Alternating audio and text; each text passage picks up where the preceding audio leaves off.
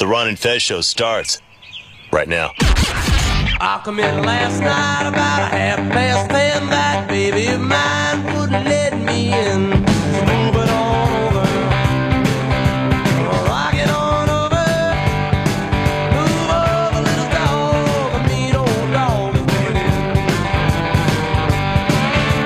She told me not to mess around, but I done let the deal go down.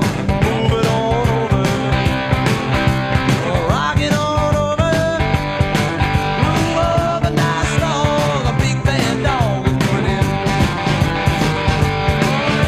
She changed the lock on my back door, now my key won't fit no more. Move it on over, rock it on over, move over, nice dog, a mean old dog is coming in.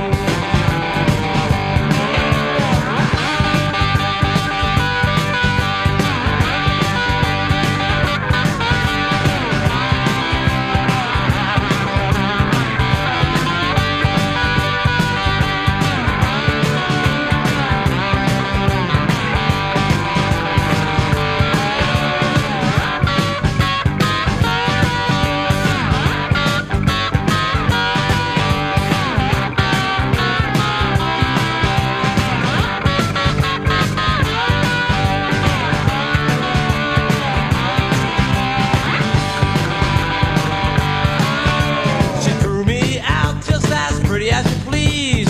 Pretty soon I'll be scratching fleas.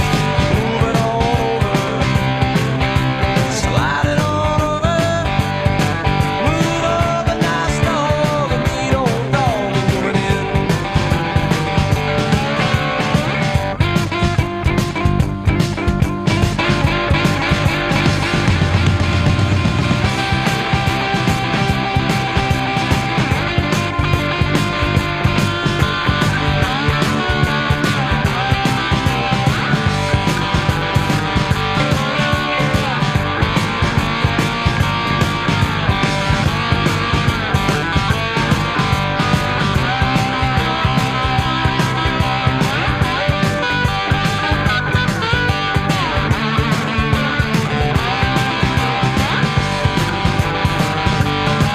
Yeah, listen to me, dog, before you start to whine. That side yours and this side mine. So move it on over, rock it on over, move over, little dog, a big old dog is moving in.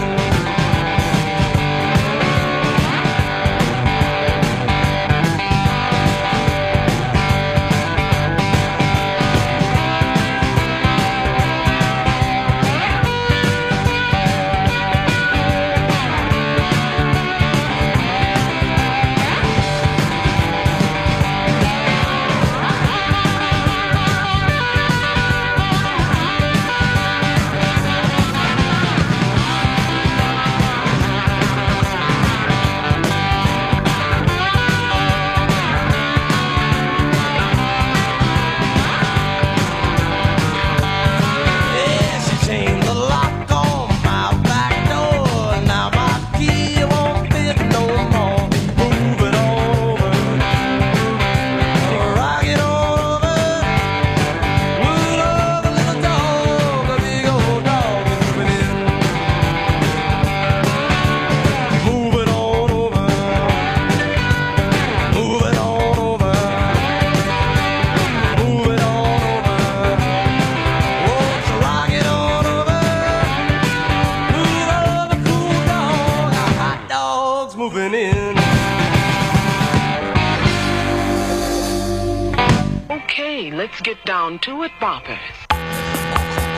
Oh, buddies, it's the Ron and Fez show on the last full day of winter. And goddamn if it doesn't feel like it.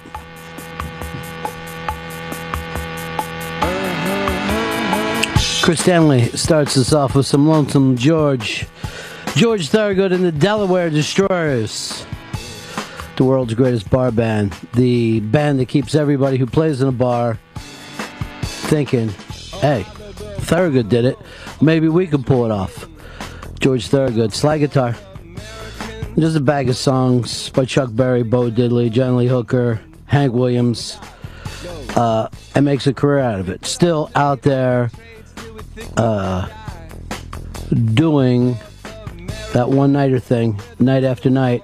Coming up a little later on in the show, George Thorogood will be here with us. It's pretty goddamn cool. It's, it's bad, is what it is. Bad. I saw George Thorogood one time burn a fucking place down, in all honesty. One of the really great, fun, live rock and roll bands to see, George Thorogood and the Destroyers, is at this club, this great little club that used to be in Philadelphia called the Bijou Cafe. And he comes out, sitting in the chair, halfway through the song, kicks the chair into the audience. And when I say audience, I mean a couple of rows. I mean, it was a little tight place. And then proceeded just to kick the shit out of the place. Nobody sat down. People were, just dancing on tables. And fucking this friend of mine, I'll just use this name, Berkey, spends the entire night, oddly, dancing with his bar stool. And it was just him and his bar stool, and he's out on the, it became that thing that everybody's laughing at the guy with the bar stool. That's awesome. And then later, he, puts it in front of him so nobody could see, and goes out the door with it and tries to shove it in the car for the ride home. I'm like, dude, it was all funny in there, everybody was laughing, you on a bar stool, but you're not going to take it home, you're not going to have a long relationship with this. This is done. That was that magical moment, that magical rock and roll moment, now it has to end. Well, it's like merch. You just remember the show for something. Well, you got to pay for merch. You just can't take it. And that bar stool needed that. That fucking bar wanted people to sit on that stool and have drinks, not dance around with it, pretend it's your girlfriend, and then take it so far that you try to put it in the fucking car with you. Now you've taken a very amusing story that we could all share years later, and you've turned it into a fucking inconvenience. Because nobody wants the leg of a bar stool against the back of their ear. You always take everything just a little too far, don't you? That's your thing. You ZZ Top beard motherfucker. Everybody thinks it's fun. You got hemostats hanging off of them. Anyway, the important story is this. George Thorogood is going to be here, so I want you to fucking just grab some Windex and clean this place up a little bit. Okay. We have some Clorox wipes. Because he's out on the road. One-nighters, one after another. York, PA. Verona, PA. Rama, I guess that's Ontario, Oneonta, New York. Check out all the tour dates at GeorgeThorogood.com. GeorgeThorogood.com. I think Ulster's where it's all happening tonight. At the Ulster Performing Arts. That's in Kingston, New York. Okay, thank you.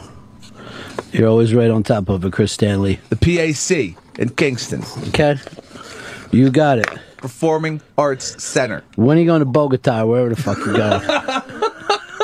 What's this trip of yours? Budapest. It's going to be great. We need the fucking Midnight Express music playing out the That's the saddest music in the fucking world. It sounds like somebody's getting butt fucked in a Turkish prison. Where did Budapest used to belong to? Everyone. It was taken over by a bunch of different... The Turkish Empire held it for a while. Wasn't it Transylvania? Weirdly, it kept all of its beautiful buildings, though. There's some really... I looked it up online. Art Nouveau. If you want to see what Budapest looks like, go to alstavista.com. They have an image search now. I don't know if they do or not, but... So, that's a big thing that's happening out there. George Thorogood stomping in later. Here's Red Bear. You're on the Ron and Fez show. Hey, Ronnie, if you ask George Thorogood about playing at that Chadsford Tavern, he might know the name of that piano player that you're always searching for. That's a really good point. And then you can ask him about, it's kind of a long shot, but bumping into those assholes, those Johnson gang, the dude that shot up his sons and shit. Yeah, well, this is a story. Maybe you've seen the movie, Chris, At Close Range. Yeah. You've seen that movie? Yeah. Well, that used to take place when these guys would rob places. They would go to this place called the Chadsford Tavern. And the Chadsford Tavern were very lenient about the way that they would card. So as a kid, I could go out there and sit down and have a fucking drink. You know what I mean? Like a person, not like some high school kid in the field with a fucking keg, but sit down like a fucking person while I was in high school. Civilized. Yeah. They would give you a good 5-6 years leeway before you were 21. Well, the guys from this movie, In Close Range, after they used to fucking whack people or they get some money, they would go to Chatsford Tavern and start throwing cash around. That was their big deal. Well, it's fucking nuts. So yeah, Thurgood actually used to play there, and it was always a thing of, Thurgood used to play here all the time, man. We were amazingly proud of George in my neighborhood. He's the fucking man. Well, it's the by the time that he went on, he did that fucking Stones tour with Jay Giles. Everybody felt like any of us could do anything, just like Rocky said. But the important thing is this: we're all fucking friends now. He's about to come in. That's fucking dope. Tell him about your trip to Bangkok. Budapest. One night in fucking Bangkok. You gotta hit all the fucking B's. Oh, Bogota, Bangkok, Budapest. Fucking triple X's out there doing some triple X shit. What's your big story today, Chris? Okay, this just in. A police officer here in New York in the Bronx. The first initial story was he got busted for being a peeping Tom. No big deal, whatever. Turns out he was peeping his 21-year-old stepdaughter. How's the peeping? Tommy? Getting dressed and having sex. All right, see, this is the kind of shit that Forum magazine lied to you about. Like, Forum magazine would always line it up like this is a good thing, and would all turn into this big fun sex romp. Yeah, because and in real life, you get fucking thrown in jail like a scumbag. Yeah, busted. Obviously his lawyer's saying that this never happened, but he had surveillance equipment trained on her room, watching her bang dudes. You come up with an interesting fucking dilemma we have here in this thing, because surveillance equipment used to mean you had to go someplace and buy this fucking spy shit, and now everything is spy shit. Yeah, you can hide a camera anywhere. Well, the camera's a button now. You can have a fucking button. Yeah, and they're all fucking high quality. Everything's in HD. So, I'm going to point this out to people. Yeah. If you want to see somebody's titties, you're going to have to ask them. This is why I like to teach fucking kids. Maybe he was like picking up signals from the stepdaughter, That's what fucking perverts do. They think there's unspoken signals. We have language for a reason. Look at this, where are these CNN pictures? Massachusetts. Looks like they got 18 feet of snow there. The snow is fucked up. Oh, yeah, over 7 million dead. It's fucking... I meant all over the world. Still. Another 20,000 coming every day. Yeah, this story that you're doing, you're like, oh, this poor guy. It's so sad what happened to him. No, it isn't. He's a fucking terrible person. I'm sure the defense will be, well, I'm a police officer. Of course I'm going to have surveillance equipment in my home. And just try to get it out of there like it was just some sort of work equipment that he left at the house. I think they were out together and then she got cold feet. That's what I think. I don't think anything about it. I think it's done, it's taken care of, and that'll be the end of it. This isn't going to turn into one of these big trials for you. This fucker is going to go in and go, hey, you caught me. I'm a scumbag from fucking Scumbag Town. And I got a feeling that the fucking mom is going to be like, whatever, I'm taking him back. The daughter's legal. She's 21 years old. That's all I'm saying. Chris, what is the... yeah, she's legal. Don't mean you can take fucking pictures of her. Nuns are legal, but you can't fucking set up a spy cam for them. I don't need you coming out on the side of the pervs here, Chris. It makes you look bad. I think they haven't gotten the whole story yet. I think this stepdaughter... I think they were in on together, and then I don't know, maybe the boyfriend found out. What are you basing this on, your own sick fantasies? I mean, you got no information. The guy's fucking pleading guilty. He's doing the fucking perp walk. Not yet. Trust me. He fucking knows New York. He goes in and slaps it down. Last thing he wants to do is end up in front of a jury. They bring out some sweet girl and put glasses on her. I didn't know what to do. It's a sexy story. Oh, you're disgusting. You know what? You need to go to fucking Budapest and just wash this grime off of you. I feel like I'm just going to pick up more grime there.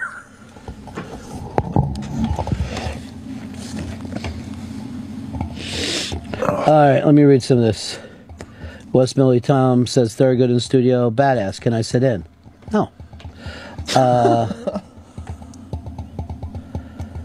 Jimmy Finger Stinks has a fucking problem with you.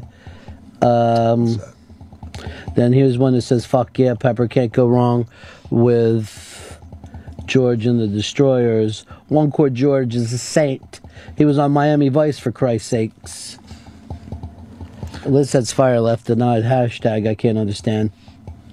Weird. Definitely not Pepper's playlist with no one bourbon, one scotch, one beer. So Brian Baker's got nothing but kind words for you. Brian Baker's a good dude. And then, of course, he's going to be mocked for that by the others, the other mean people. Jerry Caruso says best backing band name in history. I agree 100%. I do like a really good back. Now, well, you know, my thing is like you need to have a place with it. Delaware Destroyers, New York Dolls, but I don't like when you just use the place and nothing else. Chicago, Asia, Ambiguous. America. Those are fucking ridiculous. I don't even know what's happening. Now, call yourself the American Saints, you might have a little something there. Pete, you're on the Ron and Fez show. Hey, Ronnie, how you doing today? What can we do for you? Wanted to talk about how Pepper's basically blaming the victim, a lot like the CNN women did. You know, he said it was basically this chick's fault that her dad was peeping on her. I'm not. Hey, you are. You're a victim blamer. Hey, I don't blame the victim. I'm saying that maybe there was no victim here and that they were in cahoots together. It's the way he You're was a brought racist up. apologist, Pepper. I'm throwing out a fucking theory. I'm sorry I'm not just believing everything the media throws in my fucking face. You are the media. How did you think that you were separate? I don't know where that comes off with you. You're like, well, I'm outside the media. You're a fucking corporate man. It is the Ron and Fez show. One of the brackets closing down here, Chris. Brackets close down Thursday at 12:15 p.m. That's when the first game starts. That's when you can stop making out your brackets. And we have a prize to give out today for someone who signs up today. For someone who signs up today, they're going to get a prize in the bracket challenge. Millie Hatchet says, ask them if they know any other chords. I will say this. Why learn anymore when you got the important ones down? They took those 3 chords. I've been doing it for 35 years. Ain't nothing wrong with that. And there's a prize that we got for yesterday. The person who signed up... Now, hold on. Just take your time. Just break in between slurs so we can understand you. From yesterday, everyone hates popcorn wins the Gutenberg Bible for signing up for the bracket challenge. Well, I feel bad about that because I have a young friend named Popcorn. Popcorn is not in today, so that's why everyone hates popcorn. It gets the prize. And I think G-Baby's coming in a little later on, right? Jibby, he's going to be in the house. Jibby? Jibby. Looks like Judd Apatow calling out the haters, huh? Yeah, Apatow is, well, specifically for people hating on This Is 40. He said that you're not, if you don't like This Is 40, you're not deep enough. It says, what I'm trying to do is talk about things in a complex and deeper way as possible, while also trying to be hilariously funny. That's something that people don't try that often. Some people really dig it, and some people don't. It's a very tough thing when you try to defend your work. You know what I mean? It never comes off sounding good. Don't you realize how fucking great this is? It's your problem. And there are people, plenty of people, who think that it's great. You're not going to be for everybody. He should feel proud of what he's doing. I mean, you would think it. He's one of the biggest names in Hollywood. I like to talk to him about a merch idea I have for him right now. I think we could all make a lot of money. Oh, what's that? I hate to give it away on the air, but I'm going to do it. Okay. It's the Judd Apatow. And it's a towel that you could get. Dump out. It's too good. Thank you. Dump out. Thank you. If that goes out, we're fucked. Did you catch it in time, Pips? I think I caught it, Ron. That's not good. Should I call him Pips or Nick Bastille? He'll always be Pips to me. Well, I notice he ain't doing PipsRadio.com with his... That's his fuck up. UN gang of friends.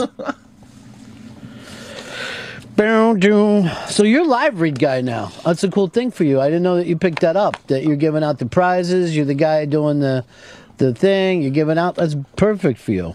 I'll bang out a couple things, sure. All right. I'm glad to know that you're on it. This hideous, ugly day that we have outside, I need somebody to fix the weather. I thought it was Sam Champion, get a hold of him and tell him that I want his weather machine to be taken care of. the weather machine's just. Wait a minute, hold on. I got a spy report here. I got to even fucking check on this. I hate to put it out. Spy report. So I know. Dan, you're on the Ron and Fez show. Hey guys, buddy David Allan Coe, the great country music legend, ran a red light this morning and was T-boned by a semi. How's he doing? I guess he's doing okay. He's in the hospital. His wife's with him, but they said he's doing all right. I don't think he can be hurt. And he can't die. I don't think so. Holy shit, his car got destroyed. Yeah, but that doesn't mean anything to him. That means nothing. It was in Ocala. Ocala. There's no place called Ocala. What are you, just in from Boston? Good God. Get me my sports king, because the LeBron taunt. And did you watch the game last night? What the fuck? They're making it. They're fucking making it really fucking. I can't. I don't know if I can watch the next one. You were so tense with it? I was well, too you know, close. I It mean, was too there's close. teams that play them really, really good. And when you go to Boston and they hate you, you should lose. So the fact that they won this at all is gigantic in terms of their chances. Matty Ice is in here. Matty, what's the streak right now? 23, which is the second longest of all time officially. And what's number one? 33. That's the old LA Lakers? Yes, it is. What, 72, 73, something like that? Yeah, something like that. The Jerry West days. I mean, so that old man that you see at the Lakers game was the guard. That's how far back we're going. Now watch this dunk and taunt. He gets called for taunting. Over Jason Terry, right? Yeah, Jason Terry, and then he just stares at him. I didn't see him taunt. I just saw a stare Yeah, down. the stare is a taunt, I guess. Right? Why It's an does intimidating stare. What's wrong with that? He just got fucking intimidated. He just got fucking. Yeah, he got ran more through. than intimidated. I'd rather get stared at than knocked on my ass. I guess they think that the embarrassment of getting dunked on is enough. You don't need to be stared at also. Because that's embarrassing enough what just happened to him. And then the fact that he took it all the way to the floor. It's adding insult to injury. All right, I need you to get a list of... So we're, what, 9 games out? 9 games out. I need the list of the next 9 games. I was looking at it earlier, actually. Okay. There's... Who's the possibilities that they could lose? They The Spurs? have 8 games, and then I think 30 and 31 would be Spurs-Knicks. Oh, first of all, the Spurs. And that's where? In San Antonio? Show the actual teams. Yeah. I think it's in San Antonio, but I'm not 100% positive. You're 100% sure. It's there. So then they would actually, if that happens, they do it in New York? That's where they would break it or tie it in New York? No, it will be 31 in New York, and then I think it will be 33 in, I want to say, Philadelphia. Don't say that. I got enough problems. It's be Philly will be in Miami for the 33rd. All right, so it's game. versus Philadelphia. All right, so I was... But they're going to be at San Antonio. Yeah, there you go. I was right. So that's the game that... That's why I think when everyone's getting down like, this could be... Well, that's how I thought about last night. That's why I was fucking locked into that, and I'm jumping back and forth on my other shows. I had a very stressful night. Until then, you got Cleveland, the Pistons, the Bobcats, who... There's a good stat last night. It's taken the Bobcats 705 days to get to 23 wins. Okay, so they're struggling. Right now, they're struggling a little bit. They're going through one of those periods, where you can't buy a win. And then, But here's what kills me. Do you know, it's like the media, and Pepper's part of the media, are playing this very low key. Suppose this would have happened in LeBron's first fucking year in Miami. That's all before the championship. Yeah, before, like when he Right. first went to Miami, if they got on, because this is what they were expecting, no one will ever beat this team at anything. So if they would have got on a run like this, they would have named this country LeBron. Getting that fucking ring really changed everything for just his whole fucking coverage. Well, he got the ring, and then he went and got the gold medal, and he was MVP really of both places, MVP of his league. Then he comes back, and he's just the best player in basketball by a long shot. Yeah, he's the best player in basketball, but he also is, beyond that, he's carrying the torch for basketball. He's Tiger Woods right now. He was incredible last night. And Jeff Green tried his best to thwart him in that game. You know, he had 43 points, Jeff Green, for the Celtics, which is crazy for Jeff Green, but LeBron's LeBron. It's what it is. I like to get a deal with him with Brawny Paper Towels and just call it LeBronny Paper Towels. Dump out of this. You really think I'm on one of those tears right now where genius is just flowing? Don't stop saying it out loud. I don't know how much dump we have left. Oh. Not like feces. Seriously, I mean, like, if it was your job to shit on people, that you can yell out stuff like that. Rich, you're on the Ron and Fez show. Hey, Pepper? Yeah. Hey, what are you mad about? It's a nice caller. Okay, nice caller. What's up? You'll like this. Budapest is the porn capital of Eastern Europe. Lots of women, lots of drugs, my friend. Oh, great. Dude, I'm going to tell you right now, and I hope we have the Midnight fucking Express team. I don't want you Midnight Expressing. Don't worry. I want to have to send popcorn over there and shove his titties against the fucking window while you're crying and jerking off. Popcorn? How'd you get out here? You can't even afford to cut the You fucking... keep it together now, Pepper. We're thinking about you, man. Keep it together. You're just fucking down there, just fucking walking around in circles the entire night. That's So kind of finally, you got to put a hole in the back of some mean fucking sadistic guard's head, and then run out and get on a rowboat. It's pretty easy to get away. Let's get a Danube.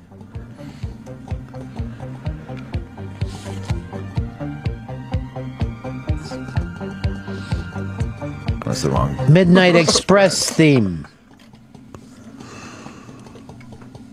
Jesus. They ought to fucking arrest you just for not knowing music.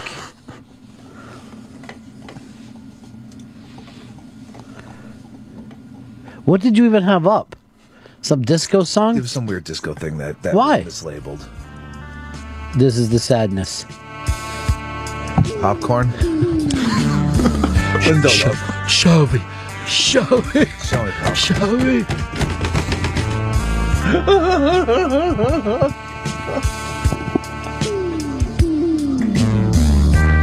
That's gonna be a weird time in my life. I'm jerking off to popcorn.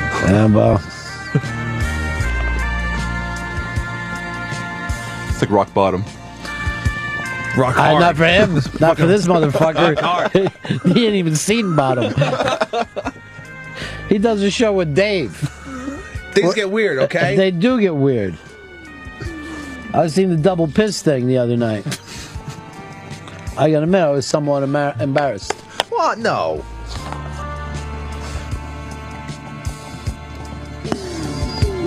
Pew. I feel like watching this. I haven't watched this in a billion years. Hey, Todd, Michigan, you're on the Ron and Fez show. Hey, it's a pleasure, guys. I want to talk to Pepper and say I've been to Budapest, and they have a torture museum there. Oh, yeah, I heard about that. But it's like a communist torture museum. It sounds like a downer. Well, what kind of happy torture museum is there? Well, I'd say like a medieval torture museum would be fucking kind of interesting, but like just the communism and the... It's not happy, though. The medieval torture museum is your bed and breakfast you're going to be staying at. Here's Liz in New Jersey. Hey, Ron, how are you? Good. Listen, wasn't there a book about Midnight Express written by the original dude? Yeah, that's what they based the movie on. What is it named? Is it called Midnight Express? Get on the Wikipedia on this. The guy used to be show up at every party in New York for years. What was his real name, Chris? Billy Hayes. Billy Hayes, that's right. Hayes. And the- Okay, Yeah. I could just Google it. And also, was that song that you just played called "Dancing with a Stranger"? I don't know the name of it. Oh man, I call it Theme to Midnight Express. That music is awesome, and the music was by some weird dude, wasn't it? What was the music? All music is by some weird dude. That's the whole point of music. Who did the theme? I was trying to remember the name of the guy, like somebody like I don't It know. sounded like some Eastern European guy. Not an Eastern European guy. That's very cool that you brought that up because that movie has haunted me since the day I saw it. I bet it did. Giorgio Moroder. Oh, Giorgio Moroder! Oh, you guys are the best. All right. Talk to you later, honey. Bye-bye. Glenn, seriously, the brain on you is unbelievable. You got like a computer mind. Your mind is like a goddamn computer. Want to play a game? Glenn, go ahead. Hello, Ronnie. Hey. I got a great story. I was living in Turkey in the 90s. I meet two Scottish guys, loud, obnoxious in the bars, smoking hash. Next thing you know, I don't see them for 2 days. They just pop up. They're all quiet and humble. Say, what's going on? They got done by a taxi driver from selling hash, smoking hash in their room. They get busted. They get strapped down to a table and electric shock to the bottom of their feet till they told who sold them the drugs. And then they gave them 24 hours to get out of town, get out of Turkey. That's like the worst fucking sequel to Midnight Express I've ever heard in my life. That's the True thing, story. Chris. I know you want to get over there and smoke that hash and eat that fucking hash. Get all fucked up. But, you know, you got that other thing hanging over your head. You're in a foreign country. That's I'm very worried about that. And there's another thing. Yeah. Your own government hates you. I have a record. And plus there's gypsies, and you can't trust the fucking You mother live gypsy. like Billy Hayes here in fucking your own town. You're always getting the fucking shakedown. Did you see that there's a court thing right now about the stop and frisk in New York City. Yeah. And they're like, of course, it's illegal and it's racist. And Bloomberg said, I get all that, but it also really helps with crime. Didn't you notice it's down? It's way down. I've been stopped and frisked before. I mean, you know. Good. You need to be fucking. I like to see you stopped and frisked in this hall. Definitely not. You were drunk in here on Friday. I was a little tipsy. I don't remember a lot of the show. It's not good, really, when you think about it. Or you just lose You look memory. like fucking Uday Hussein the way you fucking. And now you're going over to fucking Budapest like that? Yeah, definitely. Yeah, I'm going to fit right in. Hey, guys. How far to Turkey from where you're at? I'll Google map it. Yeah, Google map everything you can. Because I might need you to fucking stop over and shake somebody down for me.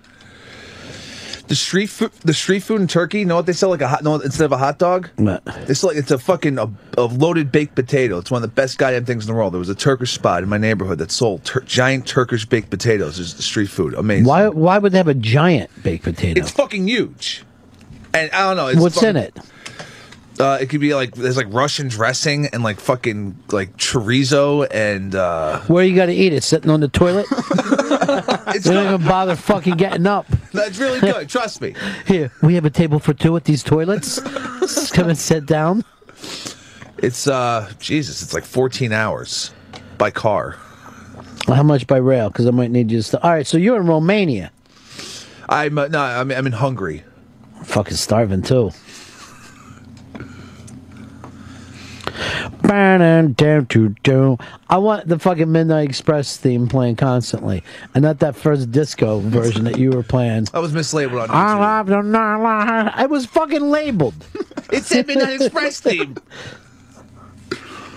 Midnight Express theme. You picked out the fucking wrestling theme, you idiot. I thought it sounded familiar. All right, Brad is confirming. Brad, go ahead. Yeah, Jim Cornette and the Midnight Express, that was their fucking theme song when they would come out. They'd always write the Rock and Roll Express, and that was the song they always played. What a fucking idiot, Chris. Thank you, Brad. It takes somebody from fucking Orlando to explain Georgia wrestling to us. Here we go. Here's the good shit. Here's the real stuff. Jojo Moroder. You all know him. You all know and love him. My name is Chris Stanley.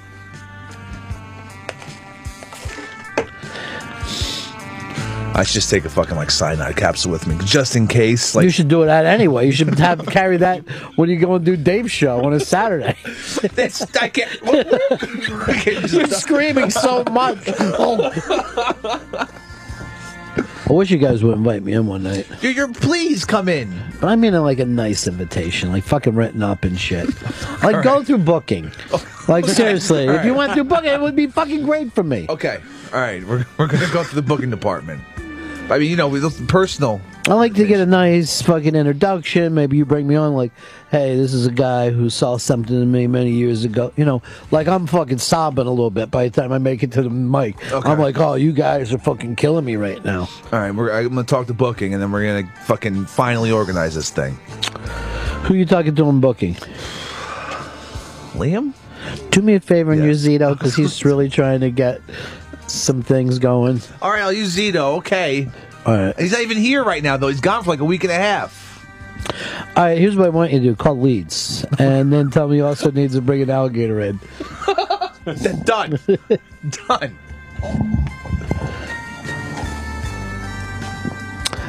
Jay, you're on the Run of Fez show. Hey guys, what's up? Yeah. I was wondering if any of you guys caught the Bates Motel last night. I thought it was so. I'll keep watching. I only caught the beginning of it because then I had to get back into the fucking ball game. I've got it DVR'd because I promised Liz Sets Fire. I would try, well, we have a horror night now. But there's the thing is, remember how people used to say, oh, there's nothing to watch on TV? I've got too many fucking shows now. I jumped in the top of the lake last night. Was both of you guys just... I don't know. Seriously. We said what we thought of it. I mean, you guys are supposed to like one at a time. I can't understand both of you. Yeah, it's set in like the present Well, time. I jumped in the top. Yeah, it's set in the present day. But I like the kid. I remember him from that other movie. I don't know what it was, Perks of Being a Wallflower. And then, of course, the mother in it has done our show. If you're a Farmiga. Yeah, and I would like to call her the new girl with the Windex eyes. I mean, she's got haunting eyes. I mean, it was assumed in the original Hitchcock film that him and Mother were fucking each other. Do you think Vera Farmiga is going to make a move on this kid in the TV show? Yeah. Hot. That's a gimme. You can look at the way she's fucking hanging on him right now like a cheap fucking suit. So I got that. So did you enjoy Top of the Lake? The fucking the Matt Mullen, the fucking. He's the best thing on TV right now. That guy is the shit. Yeah. He's been he's had like small roles in a bunch of other films, but this thing he's like fucking he's the badass. Yeah, you haven't begin to see it. I mean, he's off the fucking chain, scary. This fucking show is great. Top of the Lake is like a really great movie. But anyway, to get back to my original thing, before you and that guy started talking at the same time and trying to derail the show. I wasn't trying to. I'm not saying that in a bad way. I'm just saying it's true. Oh, well, that makes me feel bad. Can I have half your cyanide tablet? It's coming in the mail, so as soon as they get in. Oh. What? Coming in the mail is what Fez wants to do someday. Now, first of all, I got to step off here because Blowhard wants to give us some fun facts from the past. Blowhard, what do you got for us, buddy? I'm just shocked that everybody forgot about the greatness of Giorgio Moroder.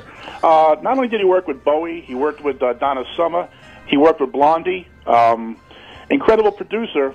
He was the #1 DJ producer in the 70s who was doing that electronic sound way before anybody else was. And when Hicks says some creepy guy from Europe or whatever... Right, that's what he said. Respecting this guy because, you know what? Anything past 1985, anything beyond 1985, he ignores this Oh, kid. fuck you. All you do is disrespect me, motherfucker, when you call in, Oh, no, you but he crazy worked old with your asshole. hero, Bowie. You fucking dinosaur. How the fuck did a raptor learn how to goddamn fucking dial a phone? Come on, you know what? You should just like... What is this, Jurassic Park? You have no idea what you're doing. You don't know shit. You just call in talking bullshit about fucking Giorgio Moroder. He's got you. He doesn't have dick. He doesn't have dick. Remember when you put up the wrong song? Yeah, I do remember that. It was fucking... Hey, Who's answer? Can't cue the goddamn music in fucking YouTube. Yesterday, you said, who's running for mayor in New York? The woman, the first lesbian, what's her name? Christine Quinn? No, yesterday you called her a different name. You said Kathleen Quinn, but that's Yeah, he did. Oh, big fucking deal. Christine, Kathleen, the same fucking thing. I got That the was last name that right. was the girl who went in the coma, right?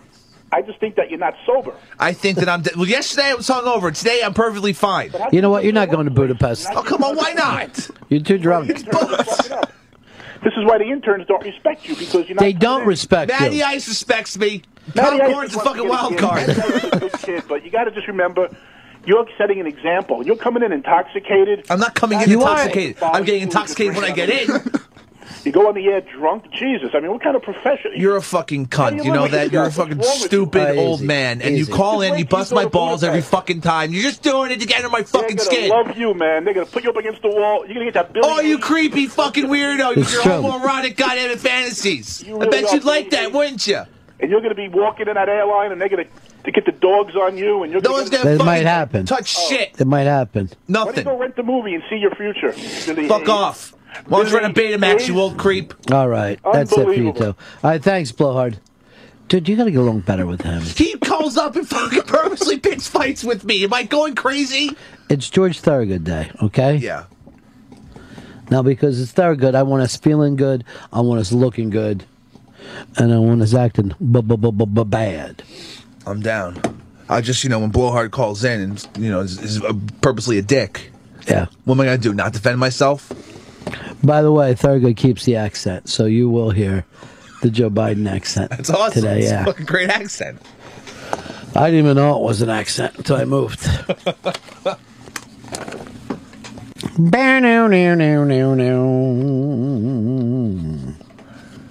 Would you give, this Apatow thing, you give him a pass or fail? You got to give the guy a pass. On what? On him defending his work? No, on his work itself. Oh, yeah. I love 40-Year-Old Virgin. I think it's a fucking great movie. This is what happens when guys, they hang around on Twitter and have to hear shit all the time and defend themselves all the time. The Michael Jordan paternity case has been dismissed. The mother who demanded it decided, I don't want it anymore. I'm going to go home and play in a treehouse made of stacks of $100 bills. So this is what kind of father Michael Jordan is. Let me pay it to go away. Well, And they say that in the parenthood thing. If you have enough money, just give it to them, the kids and the wife, to leave you alone. That's being a good dad. Did he pay, or did she know it was bullshit and kind of just dropped out of it? Why is she not talking? And it's Yeah, still it's left true. open. There's been any more Well, the YouTube kid videos. the kid hasn't put out another video saying, I still want him to come around and hang. I mean, they never even took the paternity test. He got... I mean, why wouldn't she at least make him do that?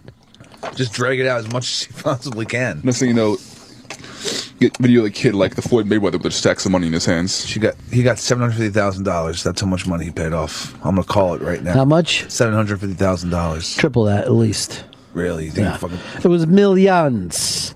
Because this kid is due a lot of fucking cash. I guess if he did actually take the test and was legal in court, yeah, he would have been liable for a fuckload more. I think they were trying to scam him. The iPad is the new shoe mirror. That viral video is up online. Granny doing a keg stand I can't even look at. Gordon Ramsay hitting on somebody's wife. Or someone's chick, anyway. Sign up for March Madness. I'm ready to run the gamut on this. But they gave the odds of what you'd have to do to pick every game.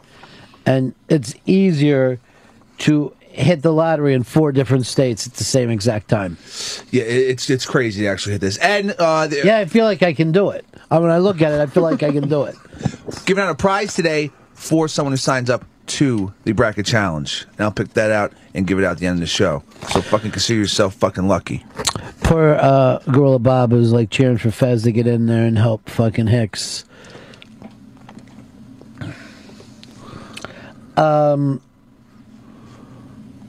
It is very fucking exciting, though, to know that this is all coming down. Carrying around my bracket, I filled it out. Kansas State. Kansas State. Oh, such a bad You gotta choice. get in and make sure your brackets are filled out by Thursday. Did you see the thing with Robert Kraft about the Welker stuff? And they were saying, isn't Brady mad at you? And he goes, I don't answer to I Tom don't Brady. answer to Tom Brady, yeah. I have a very young wife that I go places with. Extremely young. My indentured servants, Tom Brady, because that's how they treat all of them. I mean, if you can fucking, I mean, obviously he doesn't answer to Tom Brady. I get that, but you don't have to fucking act like an asshole towards Tom Brady. I thought After Tom Brady just goes and fucking takes the collar, doesn't take as much money, then you can't keep Welker for him because you're too fucking stupid. I thought it's why Tom Brady took the pay cut. Just for Welker. Well, they got Mr. Glass, Danny Amendola, to fucking come in and get injured in the second game. In Mr. If Glass, he stays healthy, huh? he'll be just as good as Welker was. That's my nemesis. If he stays healthy, If he that's stays the healthy. problem. Yeah, he's not. You know? If fucking Hicks stays healthy, he's fucking extremely funny. But the guy fucking gets out 2 lines, calls for 15 minutes, and then yells out, "Oh, that's green." It's the worst when it's that color. I saw him cough up a fucking baby bird one day. You're smoking too much when shit like that's happening. All right, we got a break here because we got George Thorogood coming up. G-Baby up in a little bit. We'll be talking summer movies. Some are good, some are awful. That's G-Baby's big joke. But we will be back with George Thorogood. Go over to GeorgeThorogood.com. I would go there right now and see all the places that he's playing because he's still out there playing that rock and roll. After all these years, still out there playing that rock and roll. We break. We'll be back. It's the Ron Fez Show. The Ron and Fez Show on the Opie and Anthony channel. Sirius XM. You've been warned.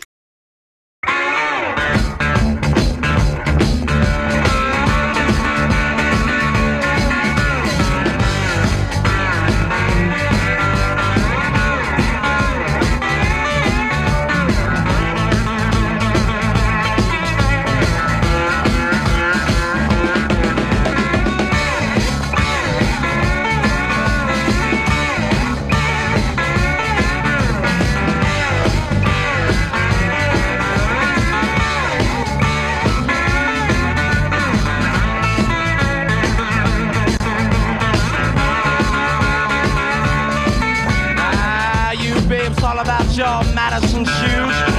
We got a thing we call the Madison Blues. We do the Madison Blues. We do the Madison Blues. We do the Madison Blues, baby. Rock away your blues. Whoa, yeah.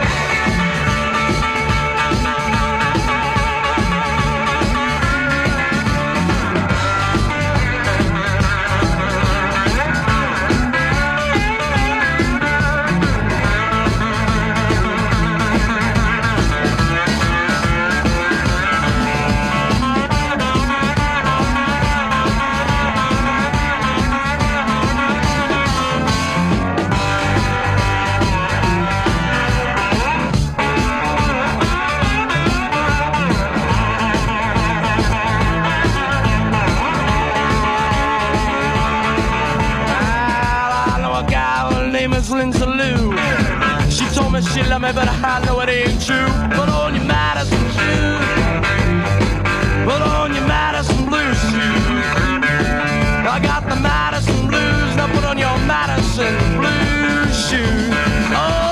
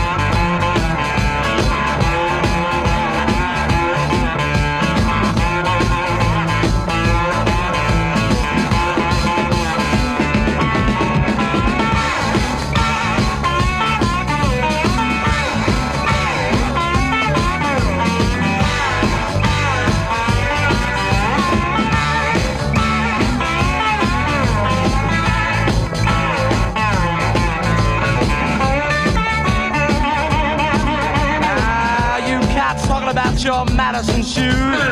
We're doing a thing we call the Madison Blues. We do the Madison Blues. We do the Madison Blues. We do the Madison Blues, baby. Rock away your blues.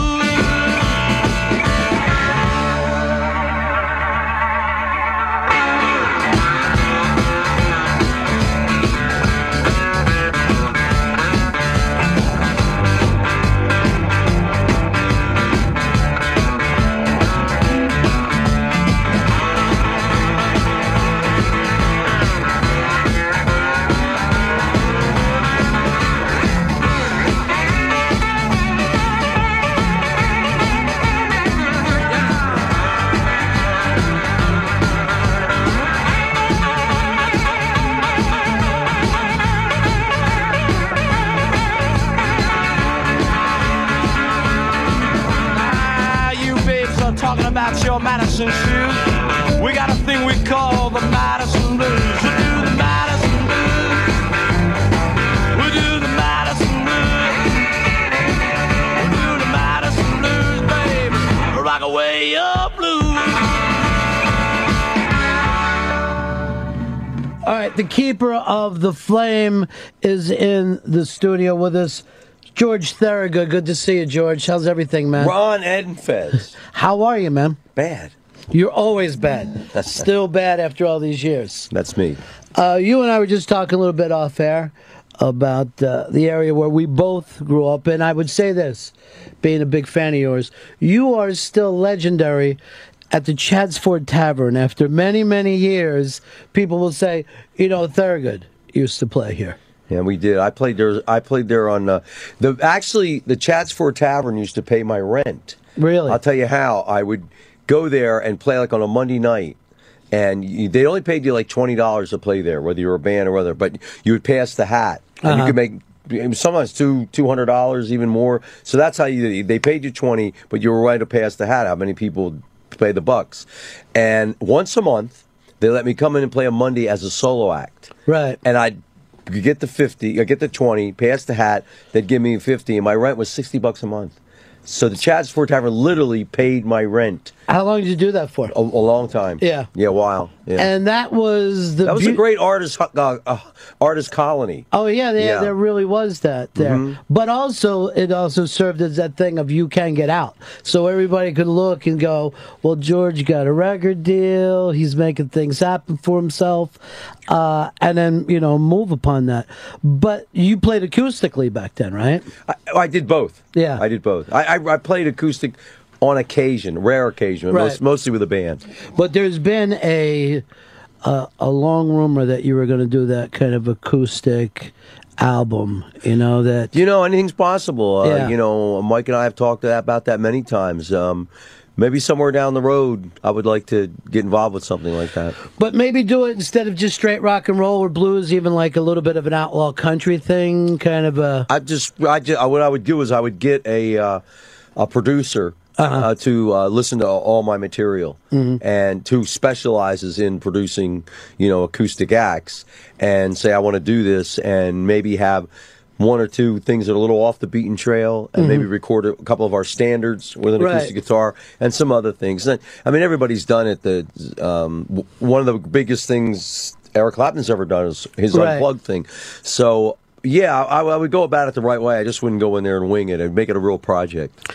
Well, I always thought that you had that kind of, because people bring up the blues or rock and roll with you, but there was also a country and western feel to what you were doing. Probably western more than country. Yeah, I was a huge Marty Robbins fan. Still am a huge Marty Robbins fan. But it's funny how certainly Nashville has forgotten about the western arm of country and western, Yeah, I believe that. I think that the originators of the country thing, Hank Williams and Marty Robbins, Hank Snow, and Johnny Cash and those people, they just moved to Nashville. That's where they went. They moved there, so they built the industry up around that. But they were the first of that time to put quote unquote country music on the map. And now Nashville's a huge industry. Now, of course, and it's about that.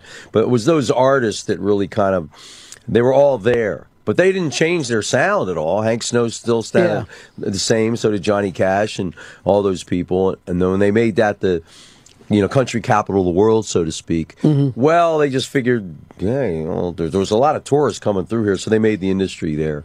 Well, for you two always being a rock and roll guy, there's still a thing where no one knows where to put you, though, don't you think? It's like you never were part of, like, that one scene. Like, where a lot of bands come out of one area or a genre of music. You've always seemed like pretty much Lonesome George after all these years, Well, that's just like a moniker I picked up along the way or whatever you call it. Yeah. But the music of the Destroyers is rooted in American music. Right. Whether it be Hank Williams or whether it be Marty Robbins or John Lee Hooker. I look at all those people the same. I sit and listen to Hank Williams and enjoy him as much as I like Robert Johnson. So it's kind of an Americana thing that our band has been about. Who did you get into first? Where did it all start for you? Probably all at the same time. Yeah. Pretty much it all, like anybody else, I'm a kid, you're watching the Beatles and you're watching the Stones and, all those people coming along. And as I started getting older, I started listening to everything because everything turned me on. I'd be listening to a Ray Charles record one day and Hank Williams the next and John Lee Hooker the next. And people were coming up to me and say, well, that's great that you have your taste is that broad. But if you're going to get somewhere, you got to narrow it down to one thing. Find out something you can do, something you're about. It's nice to appreciate it all or want to do it all, but very few people can. Right. Ray Charles can. He can play just, everything. He's proved that. So when I said, well, John Lee Hooker and Bo Diddley, slide guitar, people like Donahue here, who I met when I was just getting started, said, if you got a ticket to wherever it is you're going, that's it. You can appreciate Hank Williams all you want and Marty Robbins all you want, but for George Thorogood to get where it is you need to be, this is the sound you got to go for. This is the stuff that comes a little more natural to me playing. Yeah. Who wouldn't want to sing like Marty Robbins? Right. Who wouldn't want to write like Hank Williams? But how many people can? So I became a realist along the way and said, well, I can play John Lee Hooker and Bo Diddley like nobody's business, as good as they do. So that's what we went for. Did you feel that early on, too? Did you feel that connection? Yes, with the guitar? right, almost immediately. It was all that stuff, the Elmore James slide, the Robert Johnson stuff, the Hooker stuff. I took that stuff like a duck to water. It happened so fast it scared me. I said, it's been in me all this time, and I didn't know it. Isn't that the strangest thing? Because you just didn't have the instrument. You started to even play a little bit late, right? Exactly. I didn't play the guitar at all. I mean, I just fiddled with it. I think I knew how to play Blowing in the Wind on it or something, And then I picked it up one day and I was really doing it. And friends around came and said, hey, man, you can really do that. And I go, I can? They go, yeah, you should stay with it. Stay with it, because you got something going with that thing. How long, man, before you started to fool with it till you thought to yourself, I can really end up doing this? This could be my profession. I pretty much when I was about 15 or 16, I said this is how I'm going to make my mark. And when I was about 18, 19, I took some time off and was viewing what was happening in the world. And what was happening was the most monster rock of all time. Tommy was happening. Pinball Wizard was happening. Electric Ladyland was happening. The thing that the Beatles did, Sgt. Pepper's, was huge. Beggar's Banquet. I said, rock is just evolving like you just wouldn't believe. I mean, that was the time. Right. And Zeppelin hit, and Hendrix was on top of it. And I said, whoa, slow down a little bit. That's when I backed off and said, well, what are you going to do? And I go, well, I'll do John Lee Hooker. I'll do Bo Diddley. I'll do the slide thing and see where that takes me. Then I'll open for Eric Clapton. I'll open for Jeff Beck. You see what I'm saying? Yeah. I'll be that guy.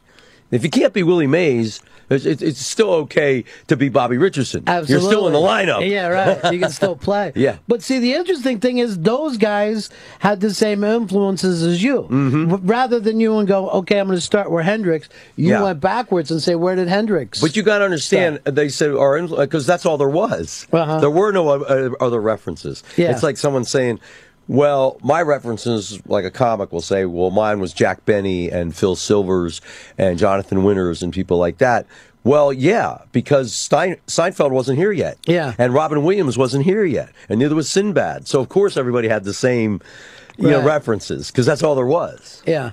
You've always been good, and actually the English guys are good about this too, about saying what their influences are. I've always noticed that even from the stage that you would say, check out this guy, check out that guy, because a lot of guys that come in when you're kids and you're hearing that song, you're hearing it for the first time ever. Yeah. You had no idea because radio would stop playing some of those guys. So it's always interesting to me to how many of those people got turned on by you and Keith Richards and people that are willing to, spread the word. Well, they all did that. That's a misconception that I was the only one did that. That's not true. I read interviews by George Harrison, the way he talked about Carl Perkins, the way John Lennon talked about Chuck Berry, and certainly how the Stones talked about American blues. They were fanatics about it. Eric Clapton, Robert Johnson. I mean, they all made reference to the people that they drew from. And I was no different than that. But there's a love with those English boys. They love that American music. Those English kids that came over in that. Well, it's probably the only 1960s. thing about America that was appealing to them. Right. One thing we've been able to pull off is entertainment business. We've done pretty good with movies, and we've done pretty good with our music. That's gone all around the world. I mean, do you go anywhere in the world and people don't know this music?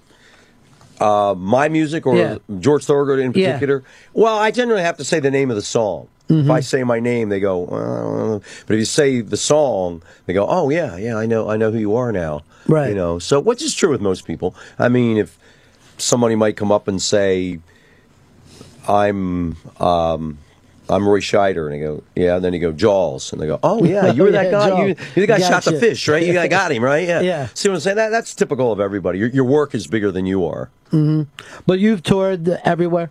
I mean, is there any place left for you to go? There's a few places I've never been to South America. We're going to go to Spain for the first time this year, which great. I've never been to. By the way, in South America, who knows? Maybe you're big like Rodriguez. You never know after all these years. Have you seen that documentary? Yes. Yeah. Isn't that an amazing It's fantastic, story? yeah. He was in here not too long ago. How'd that go? He's one of the sweetest guys that you'd ever want to meet in your life. And this whole thing has blown up for him everywhere. Yeah. I think he's doing a couple Radio City shows. Yeah, he was doing House of Blues, too. He went back to South Africa and packed them out. Yeah. He packed them out, and they flipped over him. And then I guess he must have picked up an agent or somebody along the line. It's starting to, book him. And I was noticing he was doing some House of Blues things and, getting it rolling.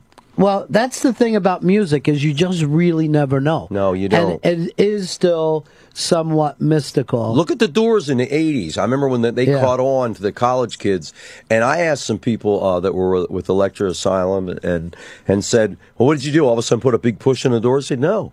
It was just some college kids found this music that they just freaked on. And they're on the radio constantly now. They just rediscovered them, and it wasn't any kind of a... project to get the Doors rolling again. So that could happen to anybody at any given time, And it does. I mean, occasionally it does. And what's weird is, even though that happened in the 80s, I got college kids now that come in here and intern, and it's still about the Doors for them, There's almost certain bands that there's a certain age that they kind of grip onto them. Like there's something about it. I guess in the same way that you read Hemingway at a certain age, there's certain rock and roll bands. But look at the strangeness of Robert Johnson's story. Here's a guy that should have been, in many ways, forgotten about. Yeah, he lay dormant for a long time. And then John Hammond had an acetate of Robert Johnson music, and he played it for Bob Dylan. Supposedly Bob Dylan was the first guy to hear it since the 30s, and he flipped out. And said, "My God, anybody who has heard Robert Johnson for the first time, it's like nothing you ever heard. It just snowballed from there. Yeah, it wasn't just great rock guitarists who said, I want to play like that or do that. Everybody was listening to it. And to this day, we still listen and go, those two albums. It's almost like he didn't need to make any more music after that. Yeah. That's how complete it is. Yeah. And there isn't that many songs, right? I mean, every song has been covered now, I guess. I would think so by now. Just about everything that Robert Johnson's ever touched has been touched by somebody. And what is it about some people that can just... I mean, Dylan had a period like that as well. Of course, if you look back at the time that the Beatles, the short time that they were together, the amount of stuff that they wrote, it almost gets outside of what you can actually explain anymore. I think the most mind-boggling phenomena of all music is Hank Williams. Hank Williams really didn't get into a studio until he was about 22 or 23. He was always hustling his songs to other artists. And when they said, well, you're going to start doing your own stuff. Now, this man passed away at the age of 29. And he started at 22, 23. So he only had 7 years. He recorded about 300 songs. All originals, all of them brilliant, perfectly played, and he was touring constantly. I said the amount of time he put in those 7 years was like 40 years that the rest of the world did. The amount, the work that guy did, he must have had a guitar in his hands 24 hours a day. And how the hell does that happen, though? How does so much come to one person? There are people who are clever, like I am. There are people who are very clever. And then there's people like Mick Jagger, who's a genius at being very clever. Yeah. And then you got somebody like Beethoven or Hank Williams, who is a genius. That's all you can sum it up to. Only a genius could do what Hank Williams did, whether he knew he was one or not. Because that music is flawless. I mean, even the recordings, the songs, no two of them are alike. The fiddle solo is in the perfect spot. The guitar solo is in the perfect spot. The songs are always in the right key. The arrangements are always perfectly played. Just like Robert Johnson. Just like... And the Beatles. Right. You know, there's like only 3 acts I can name. And sometimes you listen to someone and say, well, I don't really like that. Doesn't sound too good. Or they didn't record that so hot. But Hank Williams isn't one of those people. I mean, he must have been some kind of perfectionist. Either that or whatever is that outside thing that touches you just comes down at that moment, and it's a kind of laying in hands. Because I've seen stuff. There was a Scorsese documentary where he was showing Dylan, and Dylan is like typing songs on a typewriter, just sitting there at a party with other people and typing shit out, and you're like, that isn't supposed to happen. Well, it is actually in a way, because not only is Bob a very good typist, what people don't know is Bob's original instrument was the piano. Right. He was a piano player first before he started monkeying around with the guitar. And if you watch his show now, he actually plays more piano than he does guitar. So probably the typewriter felt natural to him. He's using the keys, both hands and the fingers, tick, tick, tick, tick, tick, tick, tick, tick, tick. Because he's a pianist. You still feel the same way about music as when you were a kid? I mean, you can still get the same buzz from your music, other people's music. I think when the older you get, whatever you were into just becomes even deeper. If you were in love with, Ernie Kovacs or Soupy Sales when you were a kid, it's even more so now. You become more of what you've always been. Right. You know what I'm saying? I'm sure Eric Clapton is just as passionate about Robert Johnson as he ever was. Maybe even more so. See what I'm saying? Yeah. Because the things you like, as you grow, your passion for those things grow. And when you have that passion, I also think it keeps you young. I mean, some of the people that come here, Taj Mahal looks to me like a kid still. You know what I mean? Yeah. And he still gives off that kind of glow. And I think it's because he's connected. Also, Taj is a guy who's always finding new music. Taj Mahal is like a Ray Charles. He can play any form of music. He can play anything. He can play any instrument. He plays every kind of music known to the human being, and he excels at it. So I can see, well, that would keep him fresh. That would keep him going. And I could see Taj doing a whole album on a kazoo. or you know what I'm saying, on one of those, in one of those instruments, because he's that talented and he's that interested in so many different things. So I can see why that would keep him young, keep him going. You still get the same buzz about being out on the road, though, as you did when you were younger? Well, more than ever, because now we got more songs, we got better places we play, the combinations are better, and I'm not auditioning anymore. Like for years, you're like, I'm doing this, get another gig. And now people say, you got the gig. You relax and enjoy what it is you're doing. You've locked in. Not that we're getting complacent. Right. No, that's not what I mean. I mean, the passion of doing it is bigger than ever, because it's like, take your time, George, relax. Right. Everybody digs you. Everybody knows Bob Dylan came up to you and went, bad. Jeff Right. Beck came to see a play. Now, how much farther along do you think you're known now? Right. I mean, all that stuff would have been ridiculous when you were starting out to think. Yeah, Did you, absolutely. Do you let yourself fantasize Yeah, that? of course, we all do. Right. Well, it's like Carlton Fisk stepped up to the plate in Yankee Stadium. He was about 3/4 in his career, and he stepped out and called time, and he just looked around, and they said, "What are you doing?" And he said, "I'm batting in Yankee Stadium." Right. See what I mean? He would have never dreamed that as a 10-year-old. I'm going to be, playing ball in Yankee Stadium. Of course, he played for the Red Sox. That's beside the point. The point is, he was, in that mindset when he was a kid, and to actually pull it off, Yeah. it was pretty cool, I thought. Well, I always think when you're a kid, there's only two daydreams when you're in the backyard. You're either winning the series for the Yankees or you're beating the Yankees in the series, right? I pitched a no-hitter in my bedroom against the Yankees when I was 13. I got Marison Mailman to strike out. We all did that through the ball against the pillow. And, you know what I mean? That's it. Yeah. But it's true. You're either beating that team, and when people get mad, they want the Yankees. Like, no, man, I want to see the Yankees up there. And Yankees are great for baseball. Yeah, they're great for baseball. Ask the Diamondbacks, the Marlins, Tom Lasorda, Hank Aaron.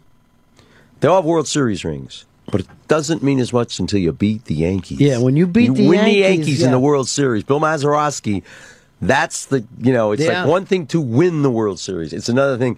Well, I won the Academy Award. Who else was up for the award?